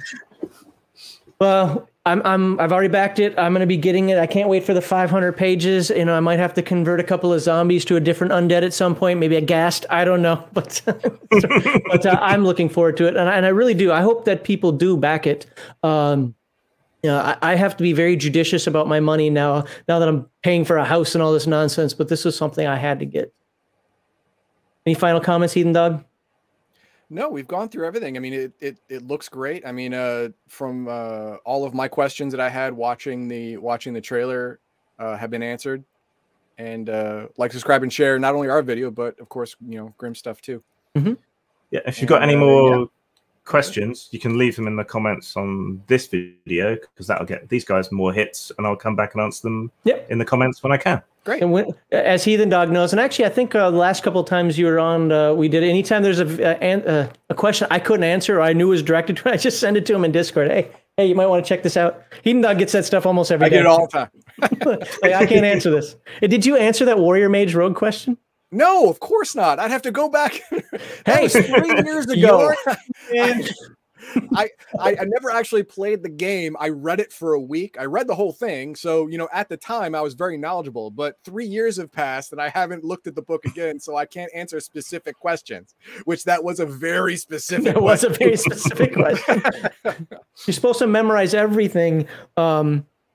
Well, I mean, the other question you gave me was a specific Palladium question, but I played Palladium for years, so I was able to answer that. It was funny is that he actually asked that question twice, and he posted it in the one that he didn't complete the question on. So I just referred him in the other comment to your comment. Okay. Well, we have to do something now. First of all, we have to thank Grim for being here. Thank you very much. I don't know if you're interested in staying on or if you've got things to do. Either way, we're happy. Absolutely. I didn't get much sleep last night, so I think unfortunately I'm going to have to go. But I am interested, so I might listen in and Sounds Type in the great. comments. Thank you very much for being here and classing up the show, because we don't do that. We need somebody like you to come in and do that. And I really do. I'm hoping this gets funded. Kind of a side question: if it doesn't get funded, do you have plans to still follow through in a different method, or? Well, so I use Indiegogo for two reasons. One is because Kickstarter's quite censorship heavy, and the second reason is they allow you to do partial funding. This is going to come out regardless, one way or the other, and everyone who backed it is going to get something, one way or the other.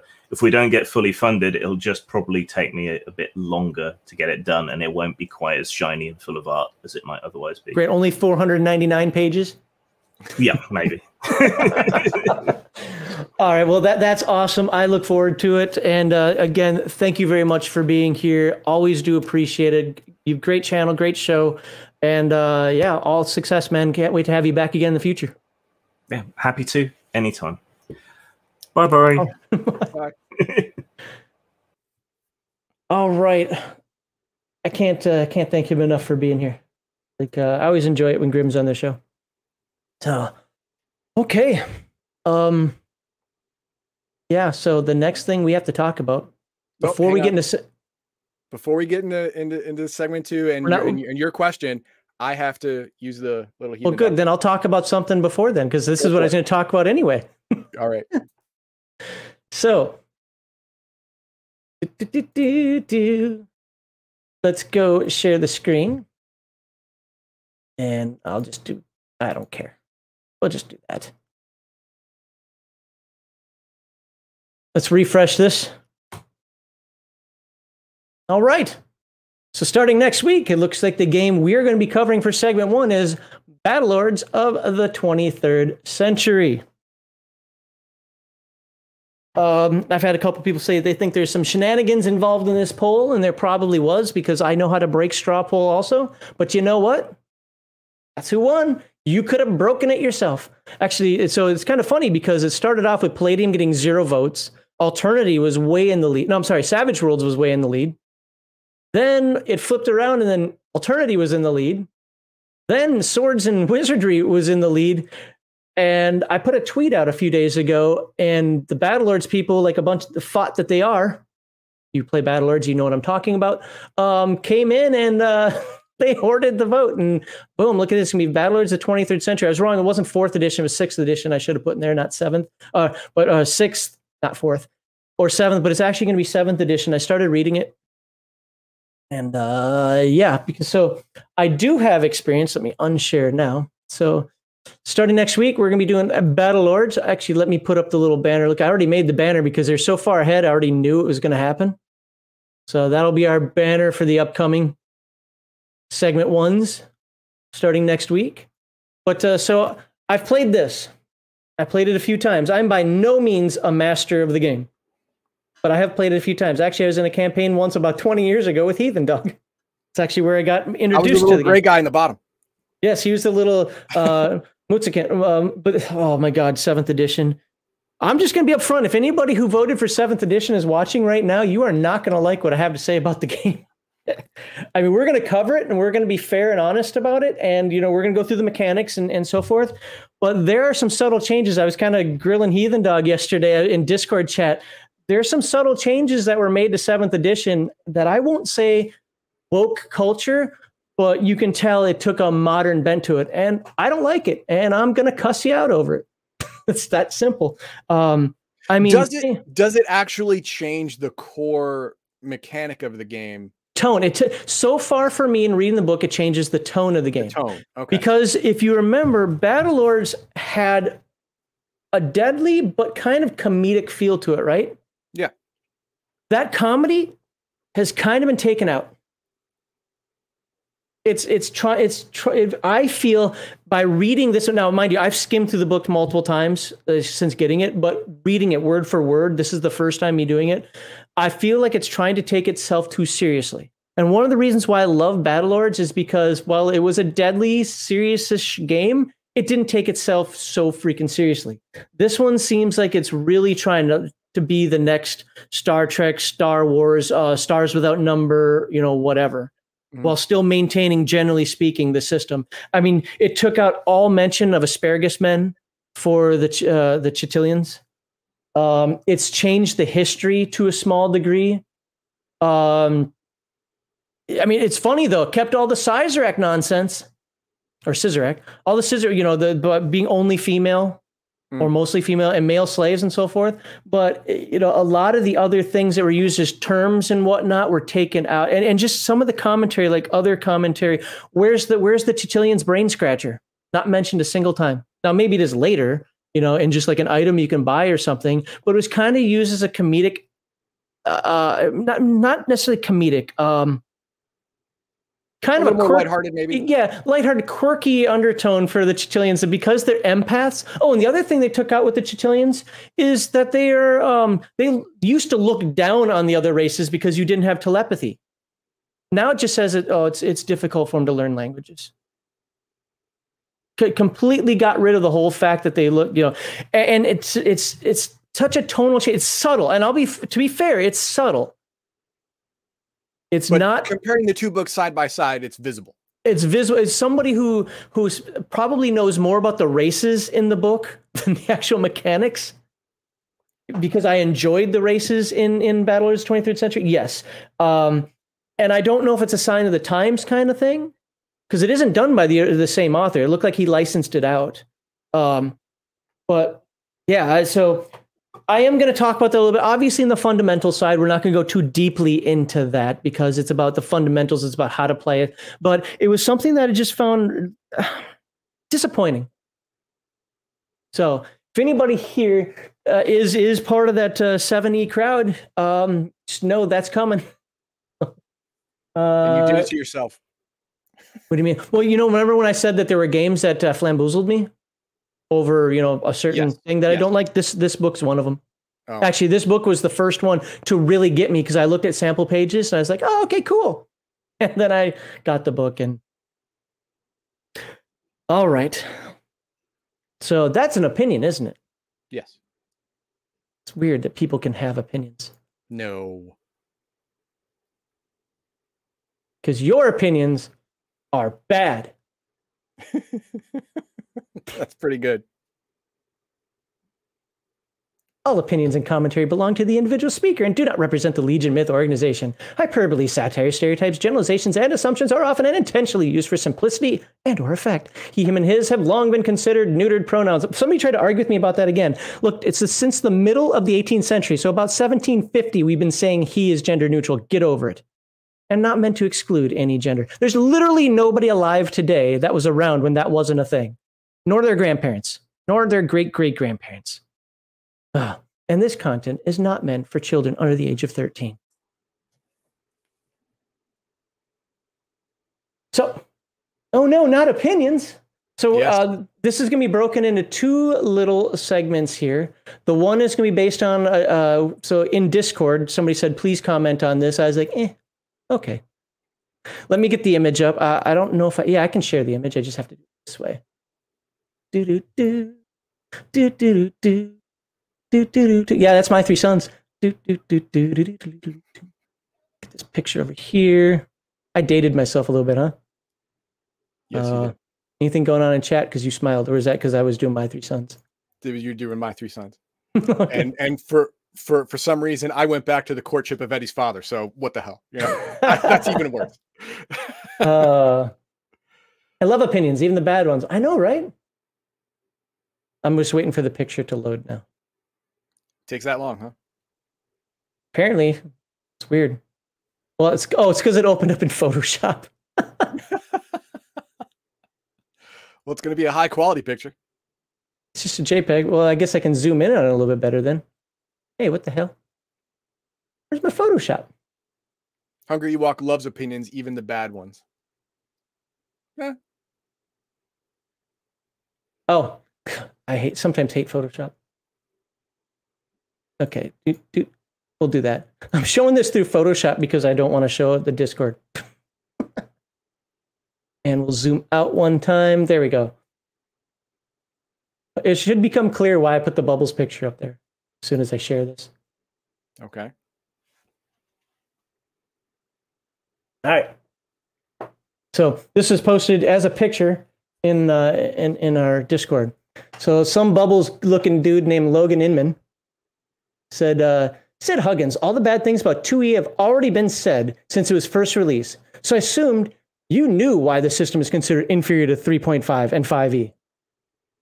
It's not considered inferior by anybody with half a brain. But we'll get to that in a moment because you tried to make a couple of points here. It is different. It's different. The complexity of that system. You're saying that AD&D 2E is more complex than something where you have to have a fucking battle map? Yeah, worry about things like, come on. Things like attacks of opportunity, 5-foot reach or 10-foot reach. You're telling me the AD&D 2E with what? A +1 for having high ground, +4 for being in the back, and +2 if you're blinded? I think I got this backwards. And there's also a harried mechanic if you're surrounded. Right. But whatever. Yeah.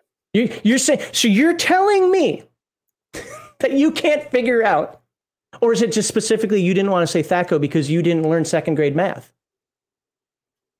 It's fucking these fucking retards, man. Oh. What it is, the complex and combined with the overly stripped down character creation system. That stripped down character creation system gives you actually infinite imagination.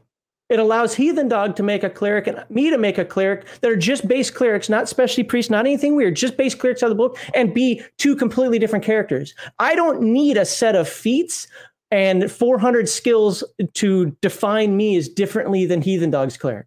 I have this noodle up here. It's called an imagination. Try it once. I don't need a set of rules to fucking tell me how to play character. Well, I don't know what to do. What do I do here? Because, it doesn't tell me what skills I have. Well, did you think about it? Did you just decide to try to do it? Ask GM if you can make a roll? Well, because it's not written on the fucking character sheet, you don't know how to do it? Like, I don't know what games you're playing. Made the game less enjoyable once you played through the game a single time. Well, let me tell you about 5e. Don't even have to play it a single time and you're already bored of it. Like I did play it a single time. Are you bored of it? The parts I liked of it did not overwhelm the parts I did not. Same here. I mean, I do like that too, the advantage disadvantage system. I thought that was very interesting. Yes, that was good. Yep, that's where it ends. I mean, because everything else is just a generic D20 system, right? And I don't like 17,000 different types of Lego characters. Now, 3rd edition was worse about that than 5th edition, but just the 5th edition of Mechanic allows 17,000 characters. Now, somebody can say, well, you have all these different source books for AD&D 2nd edition. Yeah, but we had balls to tell people no. Like somebody wanted to come out with it. I want to play, was it a Spell Slayer from the Shayer's Handbook? No, you're not. Like it was that simple.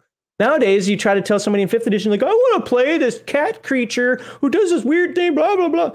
No. What? You can't tell me no. It's my agencies. It's my agencies.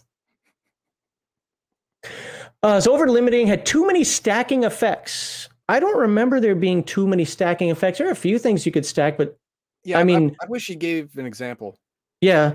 Well, apparently that was done before, but even still, you don't think that min-maxing your feats that doesn't count as stacking effects? Yeah. Like, come on now. Specifically talking about 3.5 there. To me, an attacking rules that made everything too confusing. What, you didn't understand how to handle 3 attacks every 2 rounds? I mean, I'm trying to figure out what is confusing about AD&D or AD&D 2nd edition with this stuff. Unless somebody was just homebrewing a whole ton of rules that go outside the scope. I mean, then then it's not this guy's fault. He didn't play the base game. He played someone's completely redone version of 2nd edition. Oh, okay. There are a couple of good chats in here. I want to. Oh, damn it! You made me click on Zarks. Try to play. Made me click on Zarks. And I saw Mass and Munchkin friendly. It was just got utterly bored. May as well play an MMO. That's more 4th edition, but I still agree with 5th edition. Here we go. This is what I wanted to put. Training wheels are needed on combat wheelchairs. Yes, that was awesome. Oh man. And if you see anything else interesting to put up there while I'm reading, go ahead and do that. There's a multitude of reasons why most people either play 3.5 or 5th edition, and almost no one still plays 2E or 4E. Now, I'll give you the first half of that sentence, but almost no one. I know more people that play 2E, or I'll combine 1 and 2E. Maybe that's not fair, but I don't care. Then play 3E. Pretty much everybody plays 5E. Fair. Understand. It's the popular thing du jour, and everybody wants to be the cool kid doing it and have their hair blue. Whatever. But I know more people that play or went back to AD&D than play 3E. There's still a few groups out there I know, but most of them either play 5 or AD&D. What's your experience on that? That's exactly true. I don't know anyone who plays 3, 3, 5, or 4 anymore. I don't know any of them. No. A few years ago, I knew a guy who still played 3 and 3, 5 because this guy was, super pure munchkin.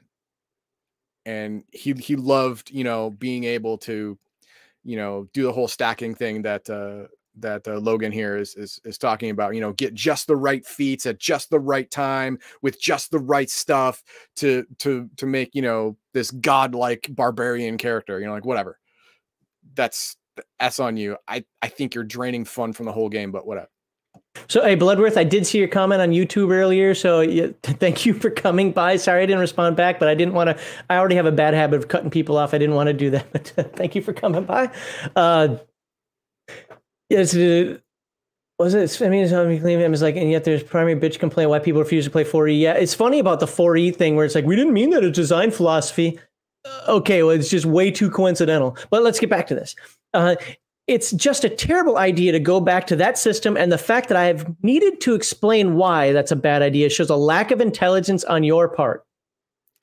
No, see that this person is now hating people for having a preference. Well, I'm going to do that later, but go on. Okay, yeah, which has no basis in fact. It's just your opinion. You're calling people stupid because they like something that you don't. You can, that's fine, but don't expect me to agree with you. Absolutely right. And stop taking the second part of the segment. Sorry, we're not moved there. No, you're right. Yeah, I mean, I think that Dungeons and Dragons, all WotC versions of Dungeons and Dragons are crap. I absolutely do. And I've said that since I had either the first little book that came out or the playtest material, whatever the hell it was back then that I had of it. But shows a lack of intelligence on your part. The fact that you couldn't figure out and thought that AD&D 2E was too hard, I'm not sure the intellectual problems are on the other person. I think they're on you, buddy. Specifically speaking, because I know it gets a couple people butthurt when I say these words, I'm going to say them. You're a retarded waterhead, baby. Yeah, you are. You had that little hole right there, and it drained it out. Bloop. Yeah, you did. Okay. The goal of D&D is to be easily. My God, I can't read. The goal of D&D is to be an easily graspable system to grow the player base. That is not the goal of D&D. That's the goal of WotC. Now, WotC creates D&D. The goal of D&D is to be mechanics that you can use to play in a fantasy realm. A little bit different. Yeah, I would say that the goal of the D20 system is to be easily graspable by everyone.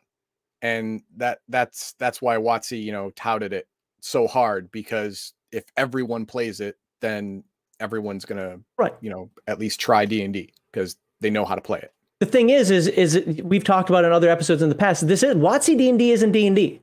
It's the name D&D, yes, but it is not. See, Dungeons and Dragons has a spiritual feel to it. Mm-hmm. It has. That's the only way I can say it. It has a feel. And that was completely stripped away with 3rd edition. Yeah. Is it D&D in name? Yes, absolutely. They own the name, they own the IP. But it isn't D&D. It's WotC role-playing. And that's the main crux of my argument when it comes to things like, well, you can't say it's not D&D. Yeah, I actually can, because D&D has a feel to it. Even Earthdawn, with all of its changes from 1st to 4th edition, still feels like Earthdawn.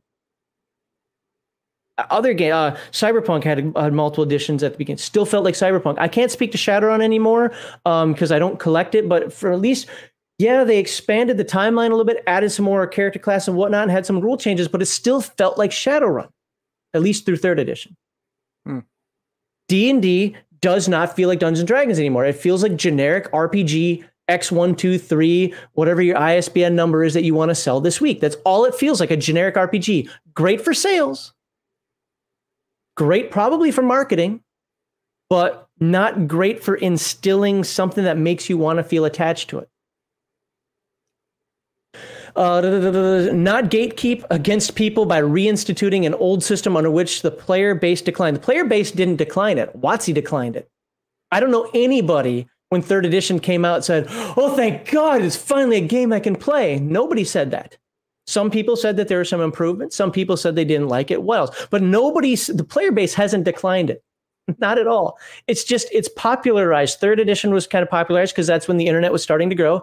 Yes, I know the internet came up before then, but you know what I'm saying. And 5th edition really got popularized because of celebrities and so forth. It's not because the rule system. If these same celebrities went out and played AD&D 2nd edition or 1st edition with the same fervor that they play 5th edition, you would have the same number of people playing it. Now, I can't prove that because it will never happen, but it's the marketing of the now. And then you add on the coof on top of that and so on and so forth. People locked up, they're just going to play what everybody's playing. So anyway, so yeah, this little bubbles motherfucker right here, dude, fucking idiot. It's too complex. I can't figure it out. No, it's just it doesn't have encyclopedic rules that you can look up and go, no, honestly, master, it says right here. Fucking dipshit. The one thing that I truly liked about 5e that I didn't feel was in place in AD&D 2nd edition was there were just some classes that you couldn't play very well. They didn't play well. For example, in 2nd edition? Yeah. You're absolutely right, because they didn't play test the game. Lorraine wouldn't let them. Yeah, I mean, it didn't play well. Like there were a lot of specialist wizards that you couldn't fit into your average group and be able to survive your average adventure. Now, in the 5th edition game I played a diviner, which in a 2nd edition game would be worthless, would be left behind. That's the person you pay as a henchman. Yeah. Yeah. That's what NPCs are for, right? Oops. I mean, that's what it is. But the way 5th edition is, you can customize it enough to where the diviner is now a valuable addition to the group. You can be functional. I'm not saying you're crunched. No, definitely not. But you're not a lodestone. You're not a weight on the entire group like you would be in 2nd edition. So the benefit of 3rd and 5th edition with the Lego characters and so is the fact that, yes, you can come up more with what you want to do. But you could do that in 1st and 2nd, well, mostly 2nd edition. 2nd edition really expanded the whole kit idea and so forth. Yeah. But you could still do that. With 1st edition, it was more about your imagination. Hey, I want to play a fighter, but I want to do these things. There was really nothing in there to say no. As long as it fit within the mechanics of the game, you just had to have the imagination to do it. In 2nd edition, they codified a lot of it with all the kits. And I'll still say the kits are preferable and better than the Lego characters, the prestige classes. And the reason I say that is because I'm a firm believer in know your role. Pick a class, stick with it. That's just the way I feel. I don't like the idea of like, I want a little bit of this and a little bit of that, but there's an advantage to that. And Heathen Dog hit the nail on the head with that. And that's what the whole idea of like, well, now it is codified. I don't actually have to try to research how to do this and sell it to the GM. It's codified in the game how I can do this. That part of it, I want to say I like, except for in all these little, especially 5th edition. I don't remember this too much in 3rd edition, but with 5th edition, holy crap, if it's in a book, you have to accept it. Yeah, you understand the appeal, but not the actual implementation of it. Right. Yeah. Exactly. Yes. Right. And so I like the idea of there being 900 races and 6,000 classes. What I don't like is there's an expectation that because they exist, I have to put you in my game. No, my game has 4 races and 10 classes. That's all you're getting. Deal. Well, I'm not playing then. All right. All right. Indigo says that prestige classes suck the soul out of D&D, turn into a spreadsheet game. And I agree. I mean, I personally really like Star Wars D20. It has prestige, it has all that stuff, but it's not D&D. You know, I mean, and the way when I was playing it, the way I implemented it, and the way the other player characters implemented it is prestige classes weren't taken to augment certain parts of your character that were lacking in your base stat to make you the Ubermensch, but they were taken because in the beginning we made the backgrounds for all our characters, and this was the logical path that background would take. That isn't how it was implemented though.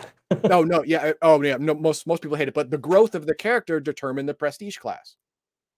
If something significant happened in the game, that would precipitate a class change. Not, oh, I'm at 10th level, and if I want to maximize my output, the little calculator watch, I have to now become this class at this level for 2 levels and then switch back. You know, nothing like that happened. It was the growth of the character and the role playing that actually determined when you switched prestige classes or if you did at all. I mean, and then sorcerers. Apparently, they didn't want to put psionics in 3rd edition right away, so they made sorcerers, which is just a psionic system. You know, you planned your character out through level 20 when you created the character, and I hated that. I don't like that at all. That is just stupid because it completely takes out anything your character could learn in the game. And that means you are playing a video game instead of playing a role-playing game. No, but I need to synergize these abilities. And so this asshole is saying that this was happening in 2nd edition. I saw some synergy. It was but not. No, but it wasn't a numbers game. Hang on. Von Zark says the whole multi-class aspect of the issue. The thing with multi-class in 2nd edition, one, you had to be non-human. And depending on what race you were, there was a limit to your multi-class. You couldn't be a multi-class, wizard, illusionist, cleric, stuff. There were rules for your multi-classing. But in a lot of 5th edition games, a lot of D20 games, starting at what 4, 3, 5, or 4, 3, you could jump from any of the prestige classes that are really supposed to be based on stuff you don't have. Like there are rogue prestige classes that a wizard could get the requirements for and become, and it doesn't make sense.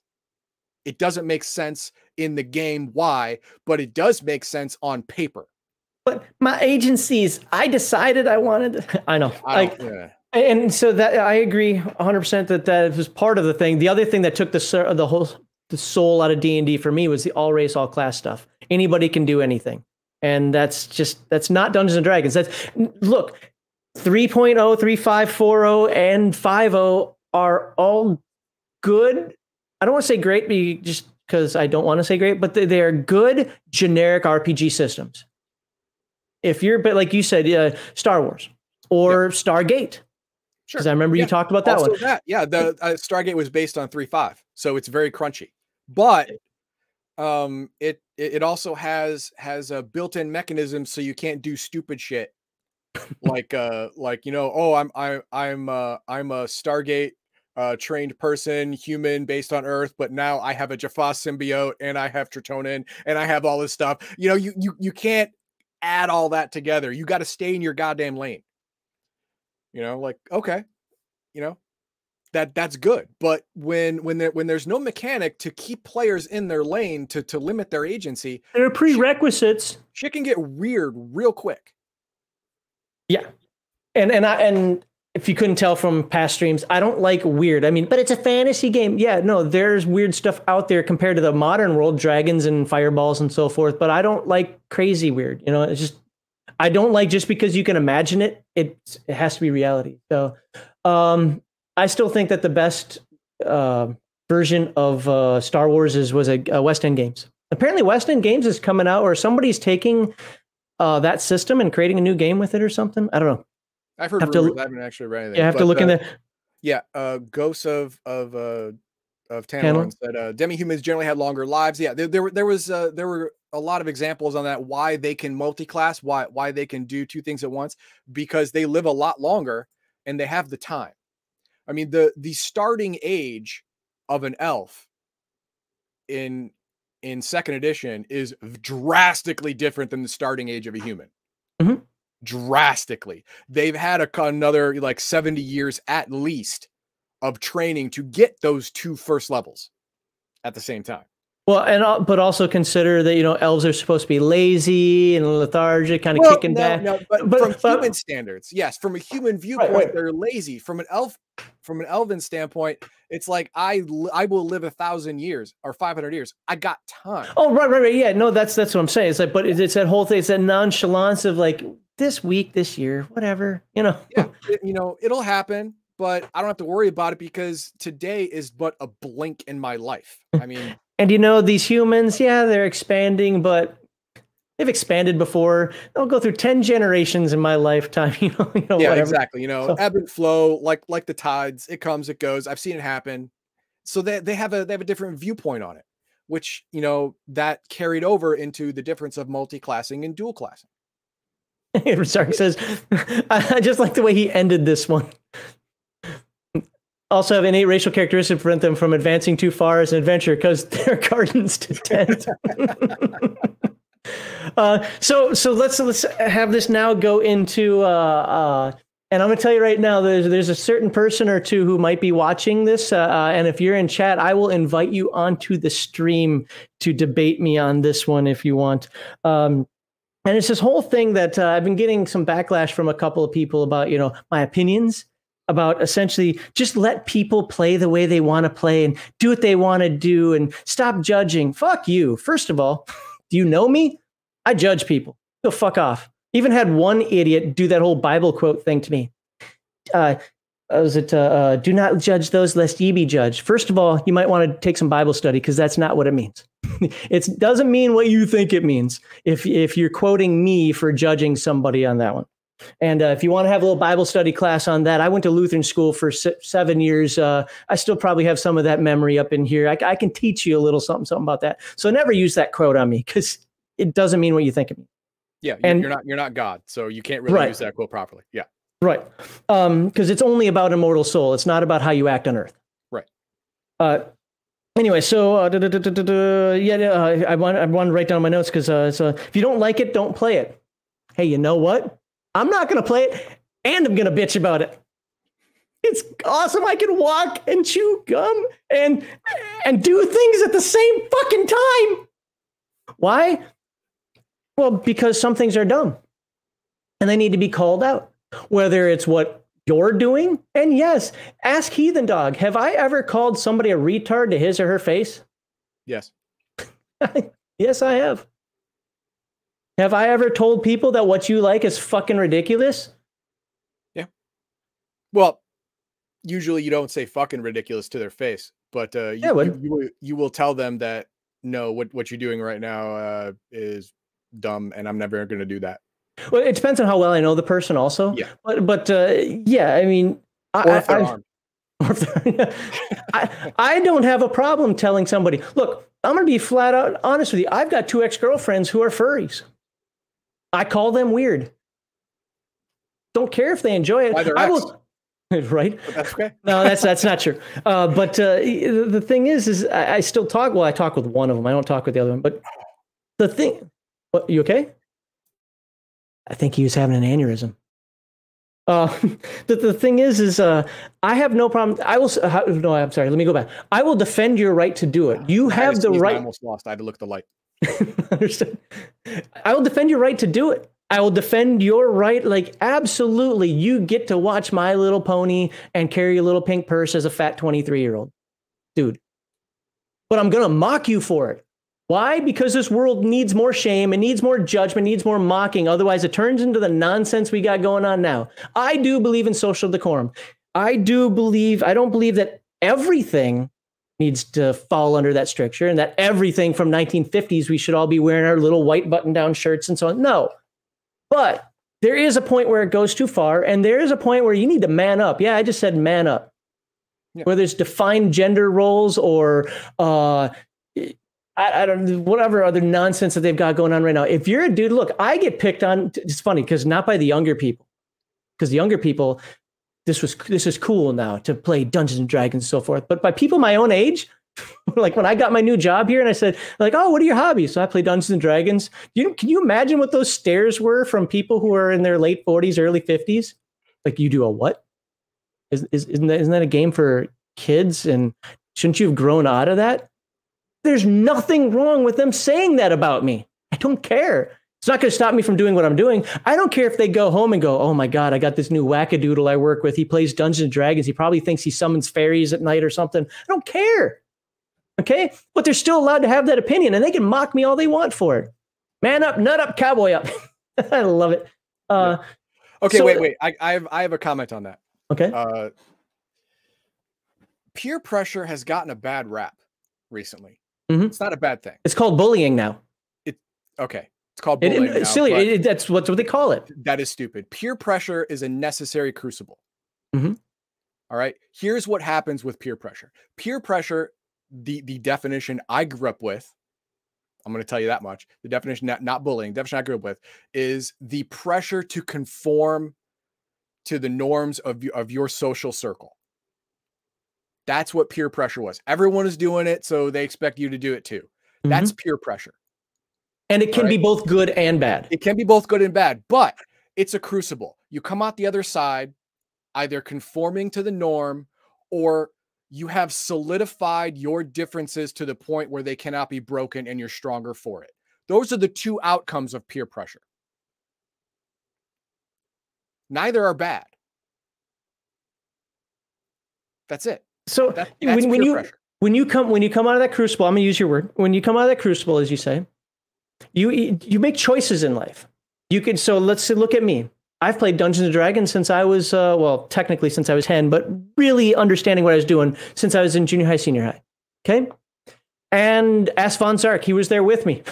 There was some bullying going on, people kicking some dice, people, acting the fool and so forth. Now, as Heathen Dog heard in a different conversation, not in the stream, we had ways of influencing that decision. But we'll just say, yeah, I got hung up on a flagpole. I know you've all heard this. Well, if you watch the stream, you've heard this before. I was dumped over in a porta potty. Was locked in my locker. I was hung up on a flagpole. With the belt loop that did rip, except for thank God it didn't rip until either I was down or after the fact because I hadn't noticed. That stuff is kind of a rite of passage. Should that happen to anybody? No.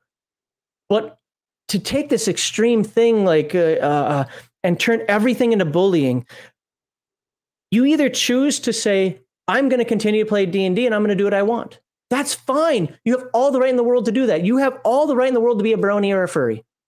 I'm going to make fun of you.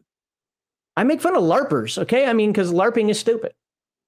Yes, if you do it, are you sitting there going, oh, you called me stupid? I didn't necessarily call you stupid. I called LARPing stupid. Maybe you just have a stupid aspect to your life. Maybe the rest of your life, you're absolutely intelligent and wonderful.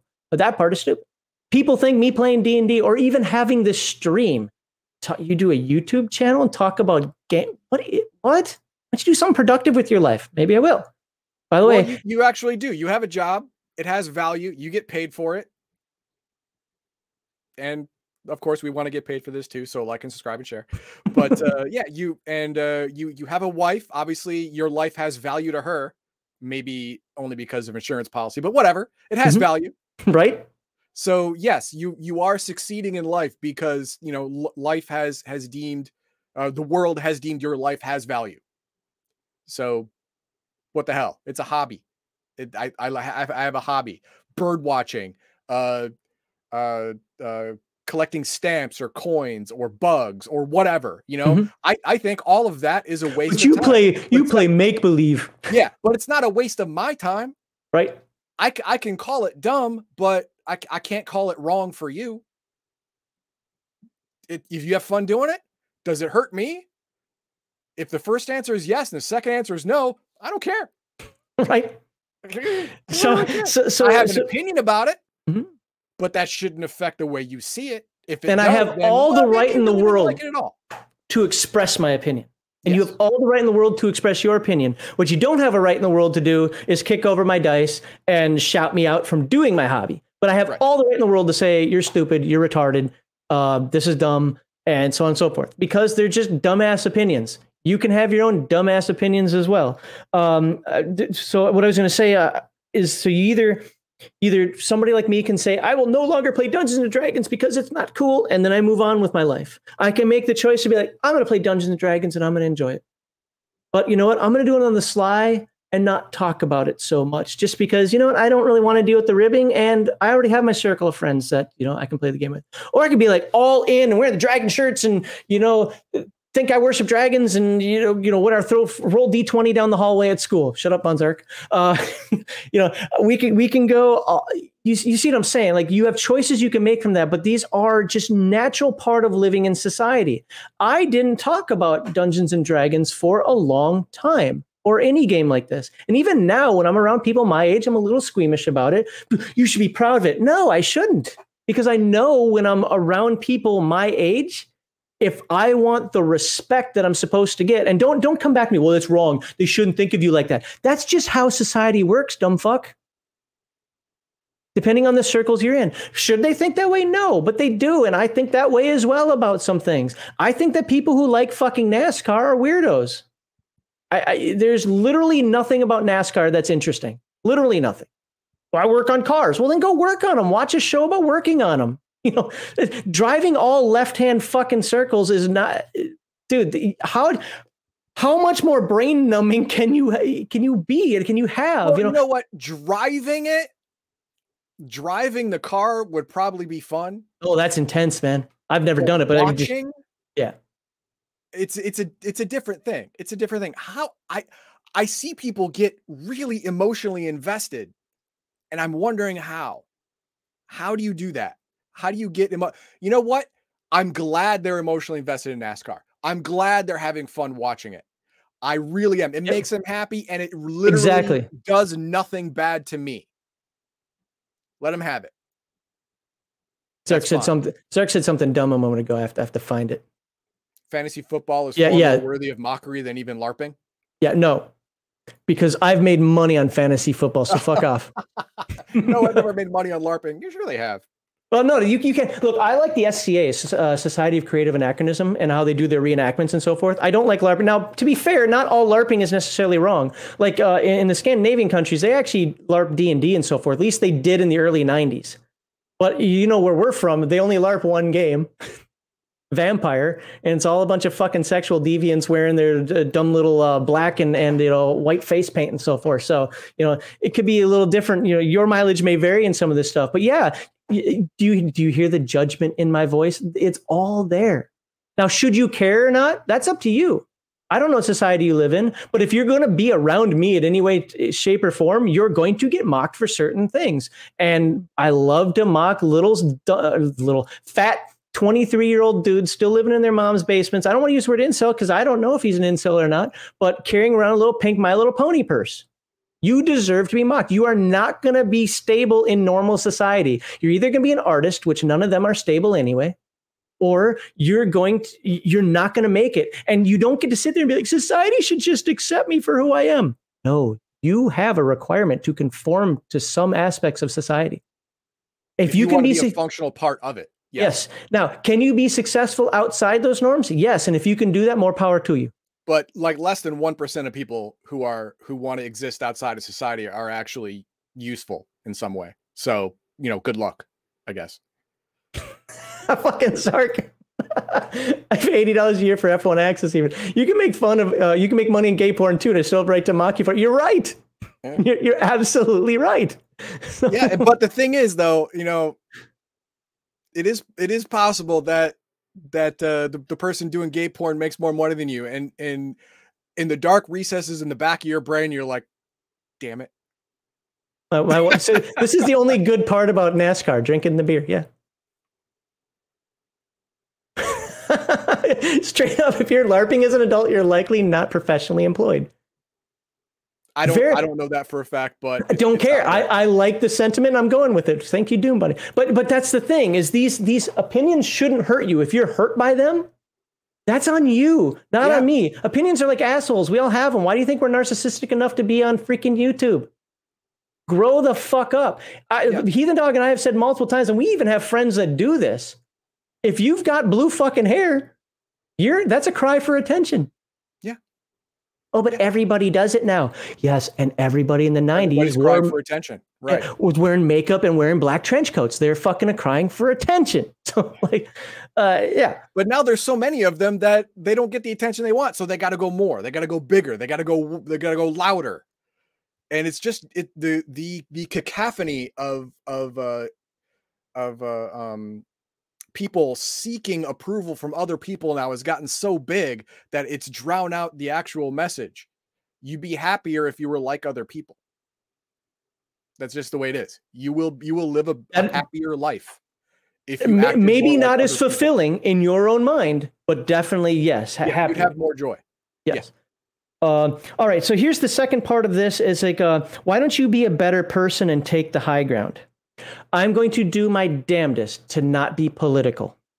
And I'm going to apologize up front if I get political. And try not to. But first of all, why don't you take the high ground? That's what losers say. That's like saying, why don't you have a fair fight? There's literally no such thing as a fair fight. No. There's a fight you won or a fight you lost. Yep. How you got there doesn't matter. There's no stigma on success. Right. However you win, you're still winner. Von Zarek, she saw those options. I showed them to her. So yeah, there's no such thing as a fair fight. And I believe, and I did not used to be this way. You can actually blame the current world woke culture for making me this way. But I now believe in fighting fire with fire. If you're going to squeak, if you're going to rage, if you're going to be a retard, I'm going to fight you with your own retardation right back at you. I'm going to read just like you read. The thing is there are no, I don't care what anybody says right now. There are no fence sitters anymore. If you're a fence sitter, you're a bad person. I have a bunch of my conservative friends who are like, man, this stuff doesn't bother me. It doesn't bother me. And then one day, 2 years later, after I've been complaining about it and they're kind of sick and tired of me hearing, they're like, man, I can't believe this happened. I'm like, remember when I was talking 2 years ago about this crap? And you're like, oh, it'll never happen to me. It'll never happen to me. They can't affect my life. And they have affected your lives, whether it's in your hobby or in your life, whatever. There are no fence sitters anymore. You either sit for what you believe in and you speak out for it. And that means anybody who likes the 90s TV show Lex is a fucking retard. Or you are part of the problem. You're letting this stuff happen to you.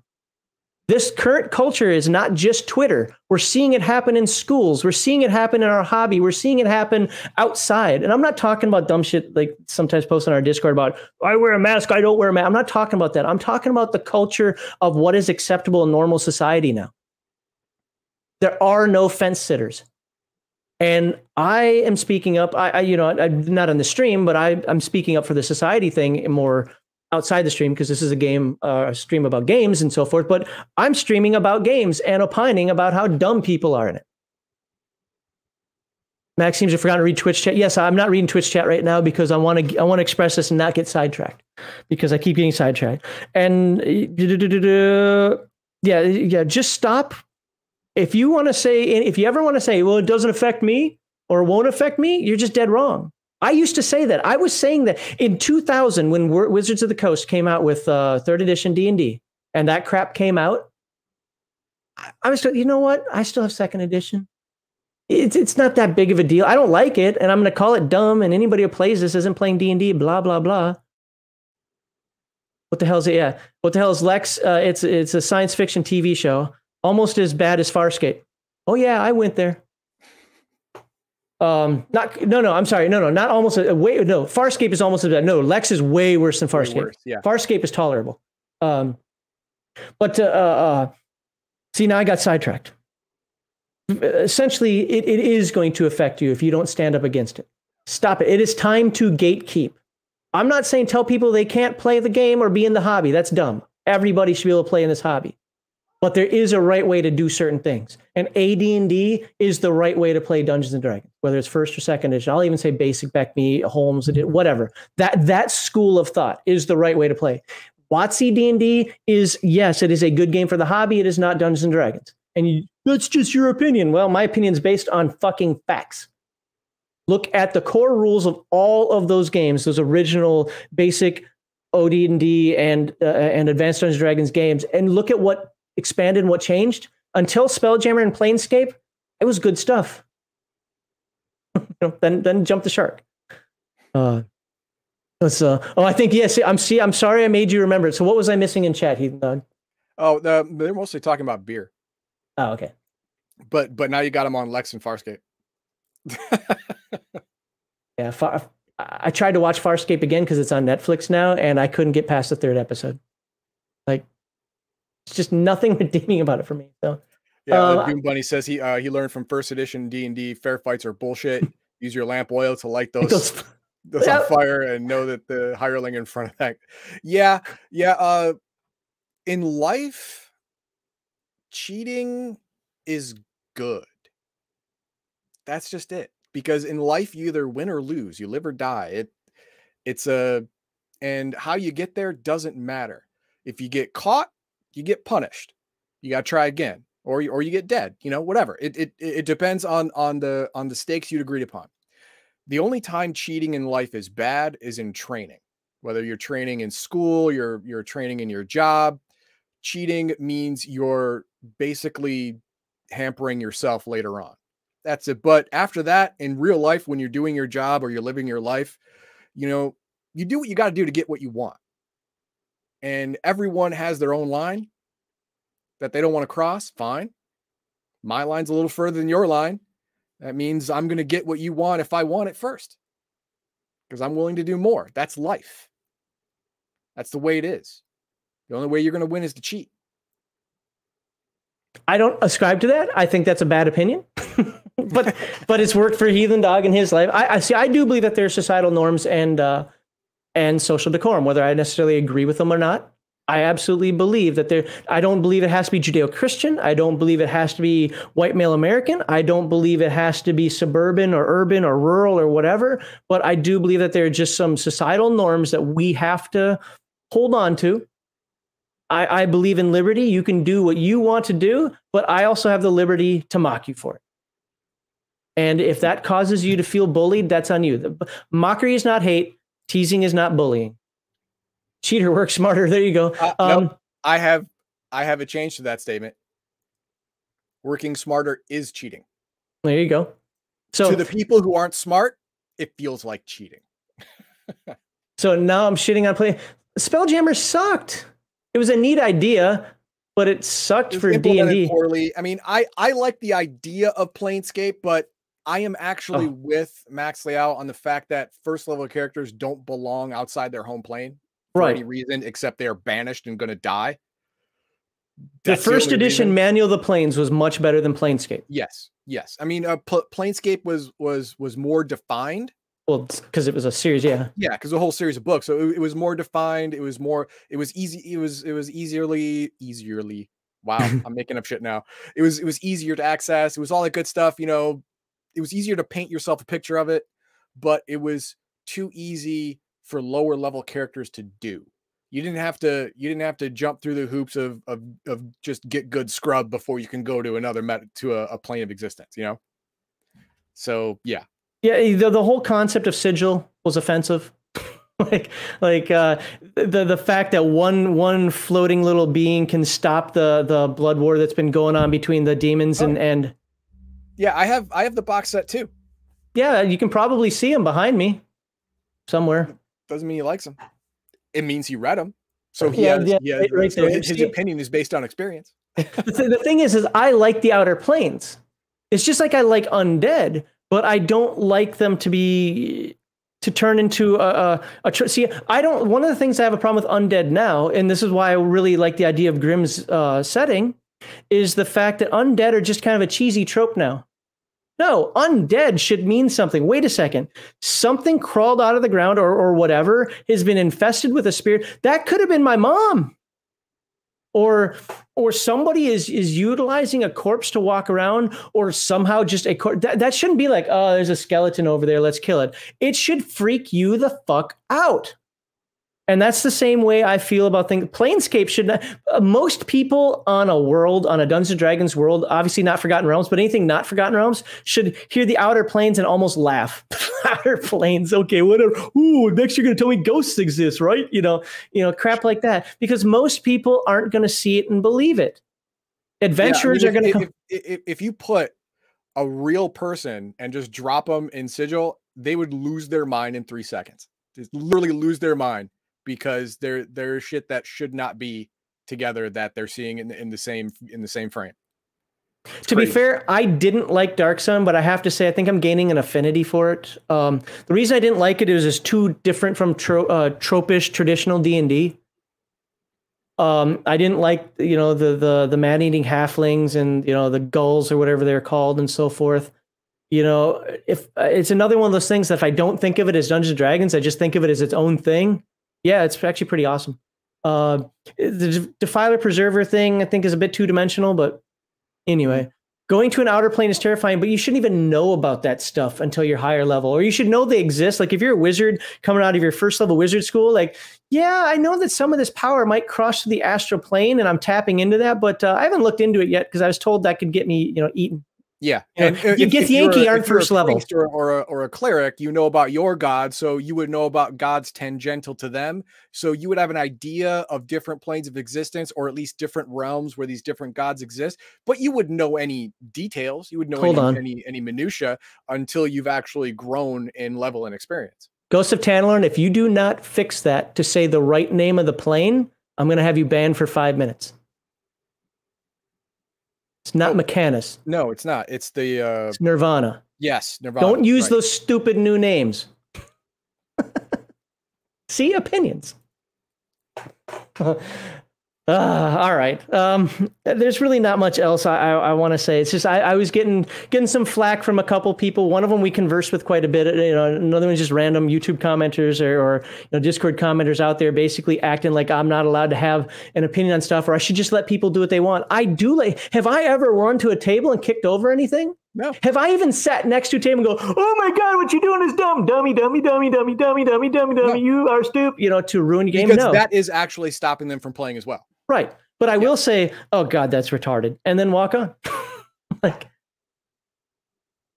So, all right. Anything you want to add to finalize that before we bring people in?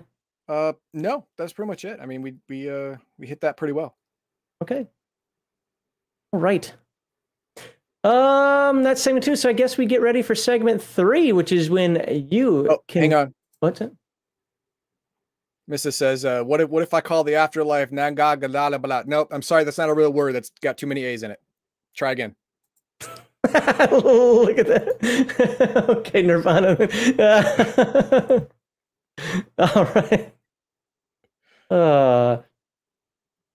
Okay, let's get prepared for segment 3. Oops, that was the wrong button. So I'll put that up. Let's get the invite link sent out. So you know the deal for segment 3 if you've been here before. If not, well, there you go. Keep it pithy. We're not going to keep you on the whole time. I don't want to hear your whole life story. We want to know what you think about what we've talked about. If Grim's still listening, you can talk about his game or what your thoughts are on that. And yeah, or you can talk about opinions, I guess. Really, you can talk about pretty much anything today. I don't care. That is the link. And let's get the segment 3 banner up. I can't find banners because I keep clicking the wrong button. It's Brandy. I'm sorry, they call it branding. Ooh, sophisticated. So, hey, this might be a shorter day. Yeah, that's all right. I think I'll make some jambalaya for dinner. I thought I was gonna be more ranty on that segment 2 stuff, but I think Grim always elevates the. Yeah, he elevates the discourse, which ruins your day. I know. I need the OG GM on here so he can go, and then I can go back. Crafty says, I know my opinions piss you off. They don't piss me off. I just think they're wrong. Nope, there's Mar Hockman. Oop. All right, Mar Hockman, what you got? Keep it pithy, man. Hello. He's punching his microphone. Oh, there we go. What's up? Oh, well, I actually had like 3 things I wrote down that I... 3! You roll a die, pick one. See what kind of time we have for the other 2. Well, the first one is that the time period that Grim chose for his setting is also the inspiration for Robin Hood. Okay. Oh, right. Yeah, I remember you in chat saying that. Because it's the same general time period as the whole Robin Hood story. Well, See, the thing with that though is that the specific reason why Robin Hood was an outlaw and the whole like rob from the rich, give to the poor thing was because of that same sort of like social turmoil thing where the rules of society in England had gotten completely tipped upside down by the, well, royalty deciding to screw over the commoners. It happens. I mean, that's why revolutions happen. Yeah. You know? And it's the reason why Britain nowadays has a constitutional monarchy instead of a traditional monarchy. Right. You know what? Robin Hood is nothing but a Bryan Adams song. Well, to be honest, Come on. Robin Hood, as what we think of him today, is kind of sort of what the commoners wished they had back then, and not actually a proper historical figure the way I understand it. But whatever. All right. The other thing was like the potted plants thing is that that's actually something that I've seen a whole lot of people do for like growing small amounts of this, that, or the other thing. Oh, hey. June Bunny's going to sing it. That's actually something that me and Missa were talking about on Discord, is that Missa at some point in time recently acquired a hot pepper plant that she has in her living room or kitchen or something that, well, it's been making hot peppers. Okay. I mean, I know the point is when we're talking about people having gardens, but that'll spice up your food for a few days. What are you going to get for, to survive on for a year? Well, oh no, they would grow things in the garden that could be pickled and preserved. Well, but it takes time. Well, yeah, but they had all you need is what, briny crap, and throw it in there and you're good, right? I mean, this is something that my grandparents actually spent an entire year teaching me when I was a child. And one thing that they pointed out is that you don't actually need special preservation materials to keep food fresh if you vacuum seal it while it's boiling hot, which is what Grandma would do. Okay. Because what she would do is she would do stuff like, like the equivalent of, like canned soup, like you have like in a steel can. But she would, like make the soup, pour it into a glass jar, and then like wax seal it while it was still nice and hot. Boil the jar, put all the stuff in. There was a process for removing the air and then sealing it. Okay, you guys can sit down and make your own YouTube video about this in the future. Yeah. But the thing is, there are lots of ways in Grimm's campaign where food could be preserved, lengthened. I just when I asked him that question, I just wanted to make sure that there was a system in place to handle that, and there was. So, there you go. Also, the potted plant system that my grandmother used is something where you can, like take a balcony railing and just cover the entire railing with small flower pots, and have like this in one, like one of these is a tomato plant, this is a pepper plant, it's so on and so forth. All right. Yeah, you are correct. But what is there another one? Is there that was your second one? Do you have a third one? The third one was his comment about how in the Conan all of the wizards have this aged, wizened look to them. I was just going to point out that Celine Gallio, who is technically a Marvel Comics character, that's complicated, but she's actually said to be from the Hyborian age and to have had one of Conan's evil wizard enemies as an arch rival when she was relatively young, because she's multiple thousands of years old. But one of the things about her in Marvel Comics is that while she looks like a beautiful woman in her like 30s or something, that's because she regularly drains the life force out of other people to make she's a hag. Yeah, exactly. But okay, well, we sum that up. All right.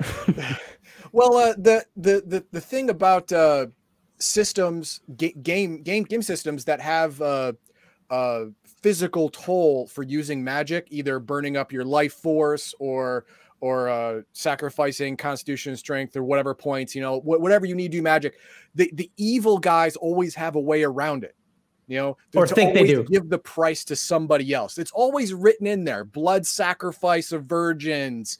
But it still comes back and gets you in the end. It'll come back, but you know they can pawn that off for a later time. So the evil wizard is always young looking and vital and virile and charismatic, whereas won't die.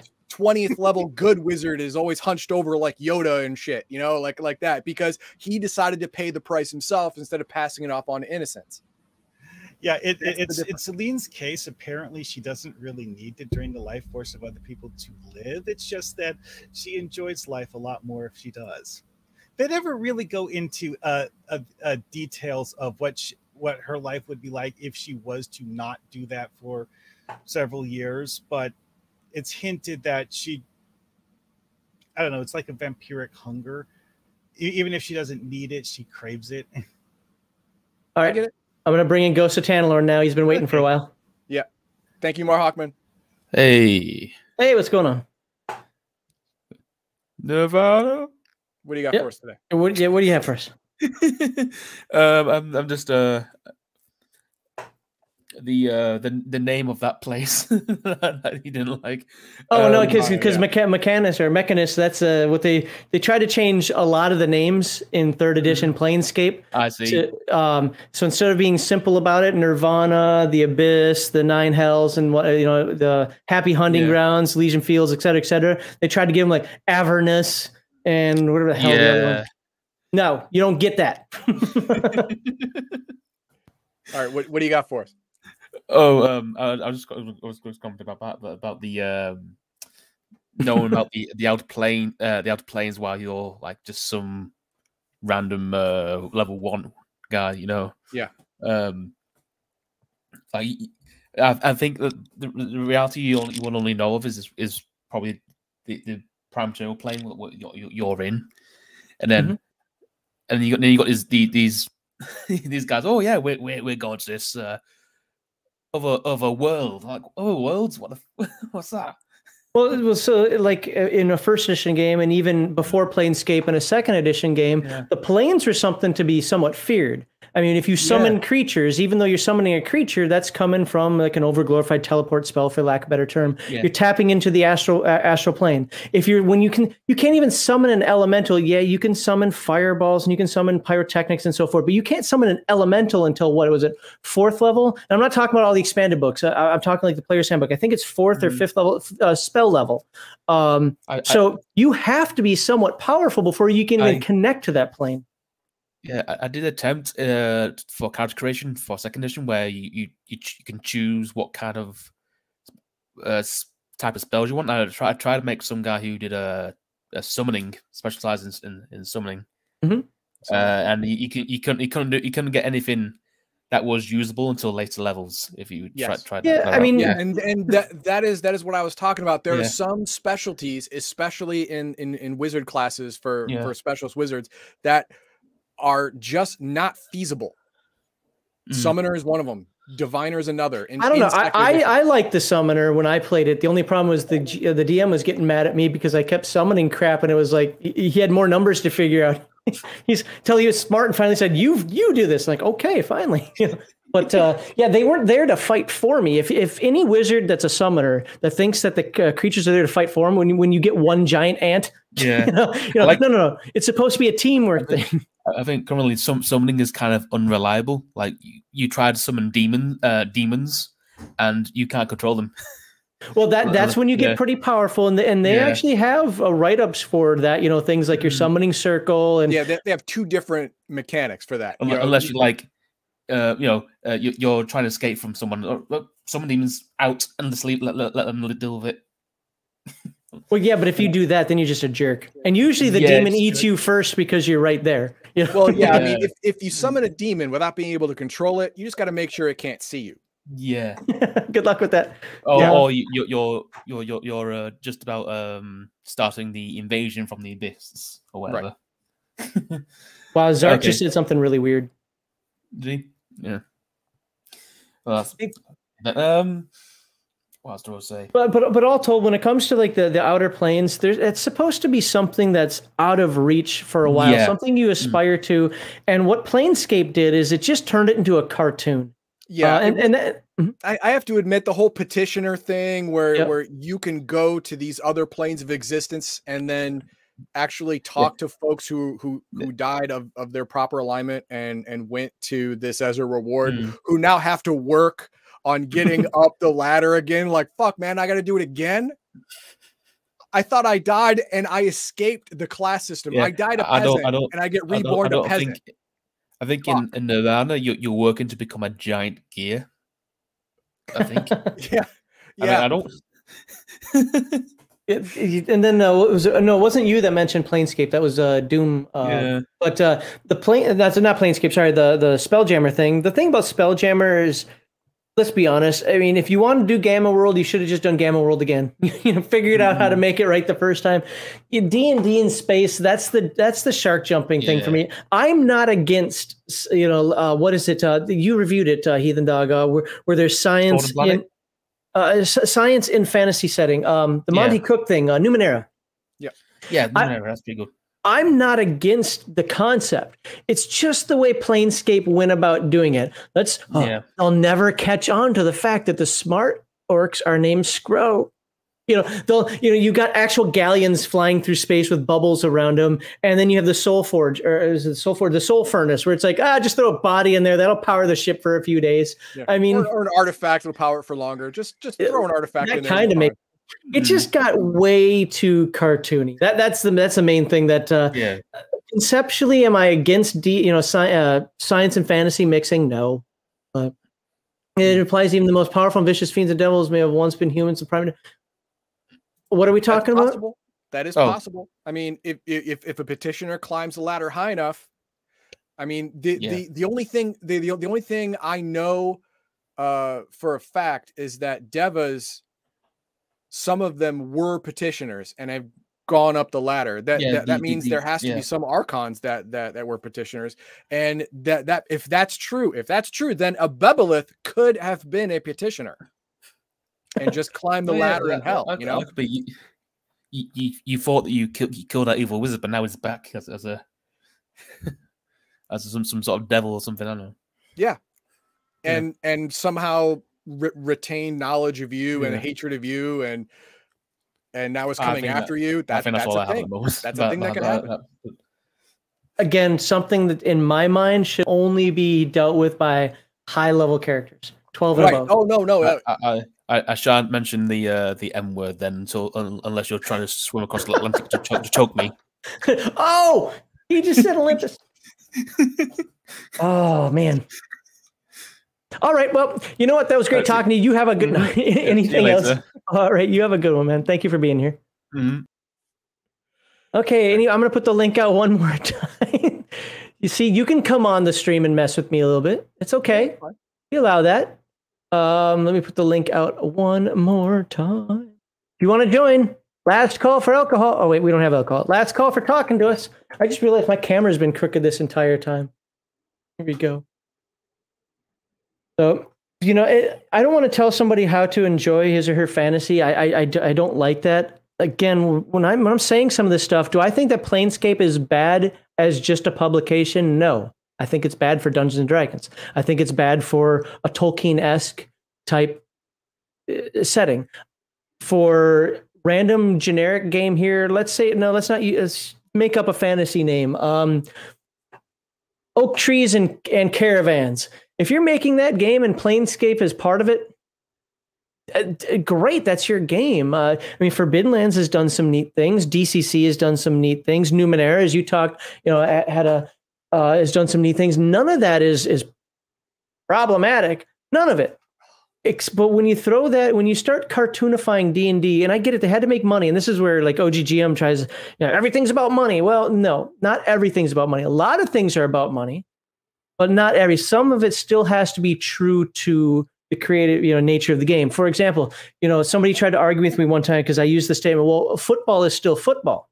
Well, every year they change the rules, but they only change a couple of the rules. Civilization as a computer game is a great example. I've mentioned this before in streams, but is a great example. The devs change. They keep 33% solid in stone. It stays, no changes to that.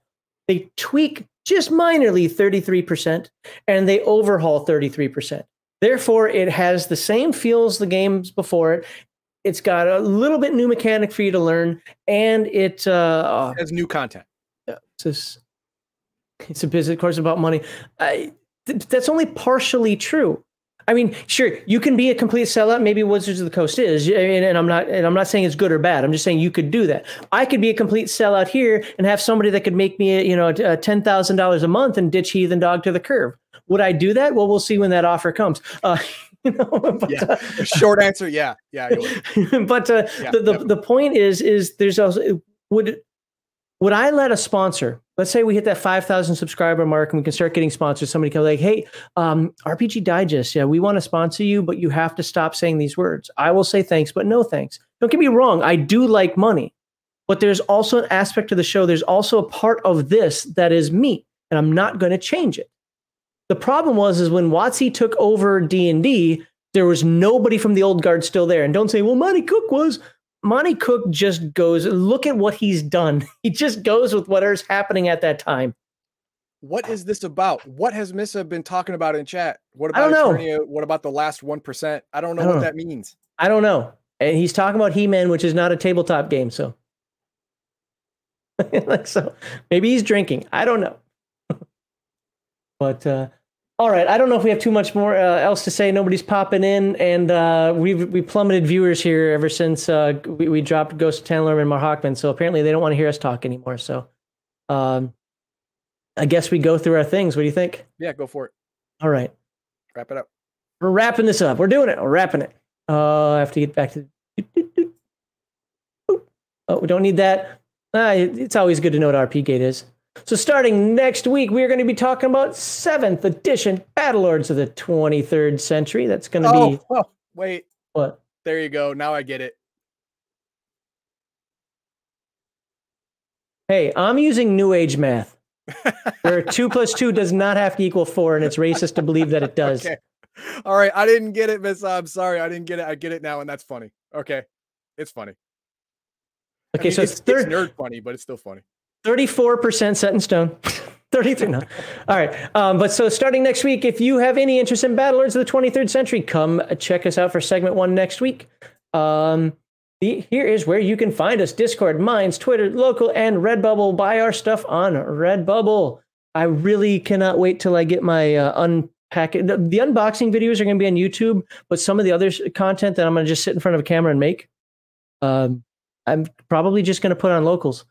Also, I've been just thinking about randomly live streaming throughout the week. Of course, both times I wanted to do it was during during your live stream, but so I won't do that. But if you guys have a topic that you think would be fun to discuss, I can fire up the old live stream shenanigans here, and we can talk about it for a little bit. You can follow our webpage, Twitch, watch us on Odyssey. I suggest Odyssey. That's the best place to watch us. I love Odyssey. And somebody suggested Rumble. Rumble's got some issues. I have an account there, but Rumble, you have to pay into it and some other weirdness that I don't quite fully understand yet. So I'm not going to take the time to figure that out when I have Odyssey. And Heathen Dog, here you go. You're villainous. That's right. See, every Thursday and Saturday we do a video game stream on Twitch, and now we're playing City of Villains. The reason we chose City of Villains is because, number one, playing villains is more fun because you're the bad guy. It's always more fun playing the bad guy. And number two, not a lot of people are playing the bad guy. They want to play the hero. That's fine. Let them do it. I'm going to play bad guy. I'm going to win. My goal is to win, not the status quo. The status is not quo. The world has to change and I have to rule it. That's the way it is. So every Thursday night at 8:30 Central and every Saturday night at 8 Central, yes, Missa, we are winning, damn it. As a matter of fact, I was just about to tell you, soon there will be a clip on our Twitch page that will show us winning. Quotes will be winning. Well, no, technically it will show us technically winning, which, you know what, in life is all you have to do. Technically win. So, and of course, if you want to watch us just play, we have all the VODs that are highlighted out. So you'll be able to watch it. There's 14 of them now. So you'll be able to watch us do that. And of course, you can skip around however much you want on a VOD. It's awesome. So check that out, and check out our streams during those times. If you are in a time zone that will allow you to be awake at that point, that'd be great. I don't want to make people suck at work. All right. So don't do that. But if you can watch it, go ahead and watch it and drop us a chat. That'd be cool. All right. Now that everybody's done yawning, let me tell you what he should have said. Wow. Say, I'm evil, taking over the world, and I will skull fuck you if you don't watch my stream. That's what he should have done. So watch that on Thursdays and Saturdays. Watch to not get skull fucked. And I want to thank everybody. Oh well, I had to picture it. Oh God. I want to thank all of our monetary backers. Thank Crafty again for donating. We also got some bits from, it's not too late. You can put in your bits right now if you want. I'm just saying. Let's go fucking. With your robot penises. Oh, yeah. Anyway, I want to thank all of our Twitch subscribers and the people who cheer, our YouTube members and super chatters, and our locals backers once we get some. And those who donate via Streamlabs and PayPal, where we keep the highest cut. So if you want to make sure it comes to us and doesn't go to YouTube, the giant tech, those horrible giant tech companies that we all hate, yet we still seem to use their services, then you can use Streamlabs and PayPal. Our awesome viewers, follow us on Twitch, subscribe to us on YouTube, and those in the chat. And lastly, if you don't want to give money to us, you can give to the Wounded Warrior Project. I think the links are below. If not, they're usually in the description somewhere. And follow the friends of our channel. And of course, because Heathen Dog loves it so much. God damn it. Oh, hold on. I got one better than that. No, you don't. Bam! Wow. We get $500 during a current single live stream. Yeah. This will be us. We're not going to look like that. Well, we're not going to look nearly that good. No. So, but it has to be donations during a single live stream. So, yeah, if that happens, I will purchase the outfits and we'll wear them for a stream. Well, as soon as I get my camera issues figured out. So, yeah, that's our grift. That's what we're calling it. We're going to call it the grift because, you know, we just want to find a way to pull money from your wallet into us. And that's what a grift is, right? Yep. All well, right. no, a grift is stealing it. We're not stealing. We're actually giving something. Now, is it worth $500? No. That's up to the mark. I mean, that's up to you. There All we right, go. here's the problem. Okay, I am 99% sure this is never going to happen. 99. Same here. Oh, sorry. Same. That's why I don't know. I I am did 99% sure this is not going to happen. But I know that if Crafty gets a bug up his ass, that. Crafty could just make a $500 donation. He could just do it if he gets squirrely enough, and that worries me because he's a squirrely dude. It could happen. I don't think it's going to. That's why I keep advertising it. So it might be. I know every time I post that, my wife slaps her forehead like, no, please, God, no. All it takes is one person and Christmas time, and Hey, they got a lot of money. Look, and are you going to want turn that down thing about $200? Because that's really what your cut would be out of that after taxes and everything else. I'd keep I know 200. you thought about it, you son of a bitch. That's why I said, don't you do it. Don't you do it. Now you're just encouraging to do it. You should encourage him to do it, then he won't. No, I'm not using reverse psychology on this. It's too dangerous. All right, and finally, I think we had one more to go. Nope, that is it. We're done. We're done. I'm gonna let you give us words of wisdom for today, and as always, you know, like, subscribe, share. Okay.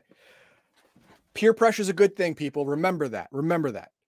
You either conform and your life is happier, or you solidify your differences in your mind, you become focused, and your life has more purpose. That's your choice. General happiness or a life of purpose. But peer pressure, going through that, gives you one of those two outcomes. Without that peer pressure, you're going to live a life of unrealized potential and complete lack of purpose.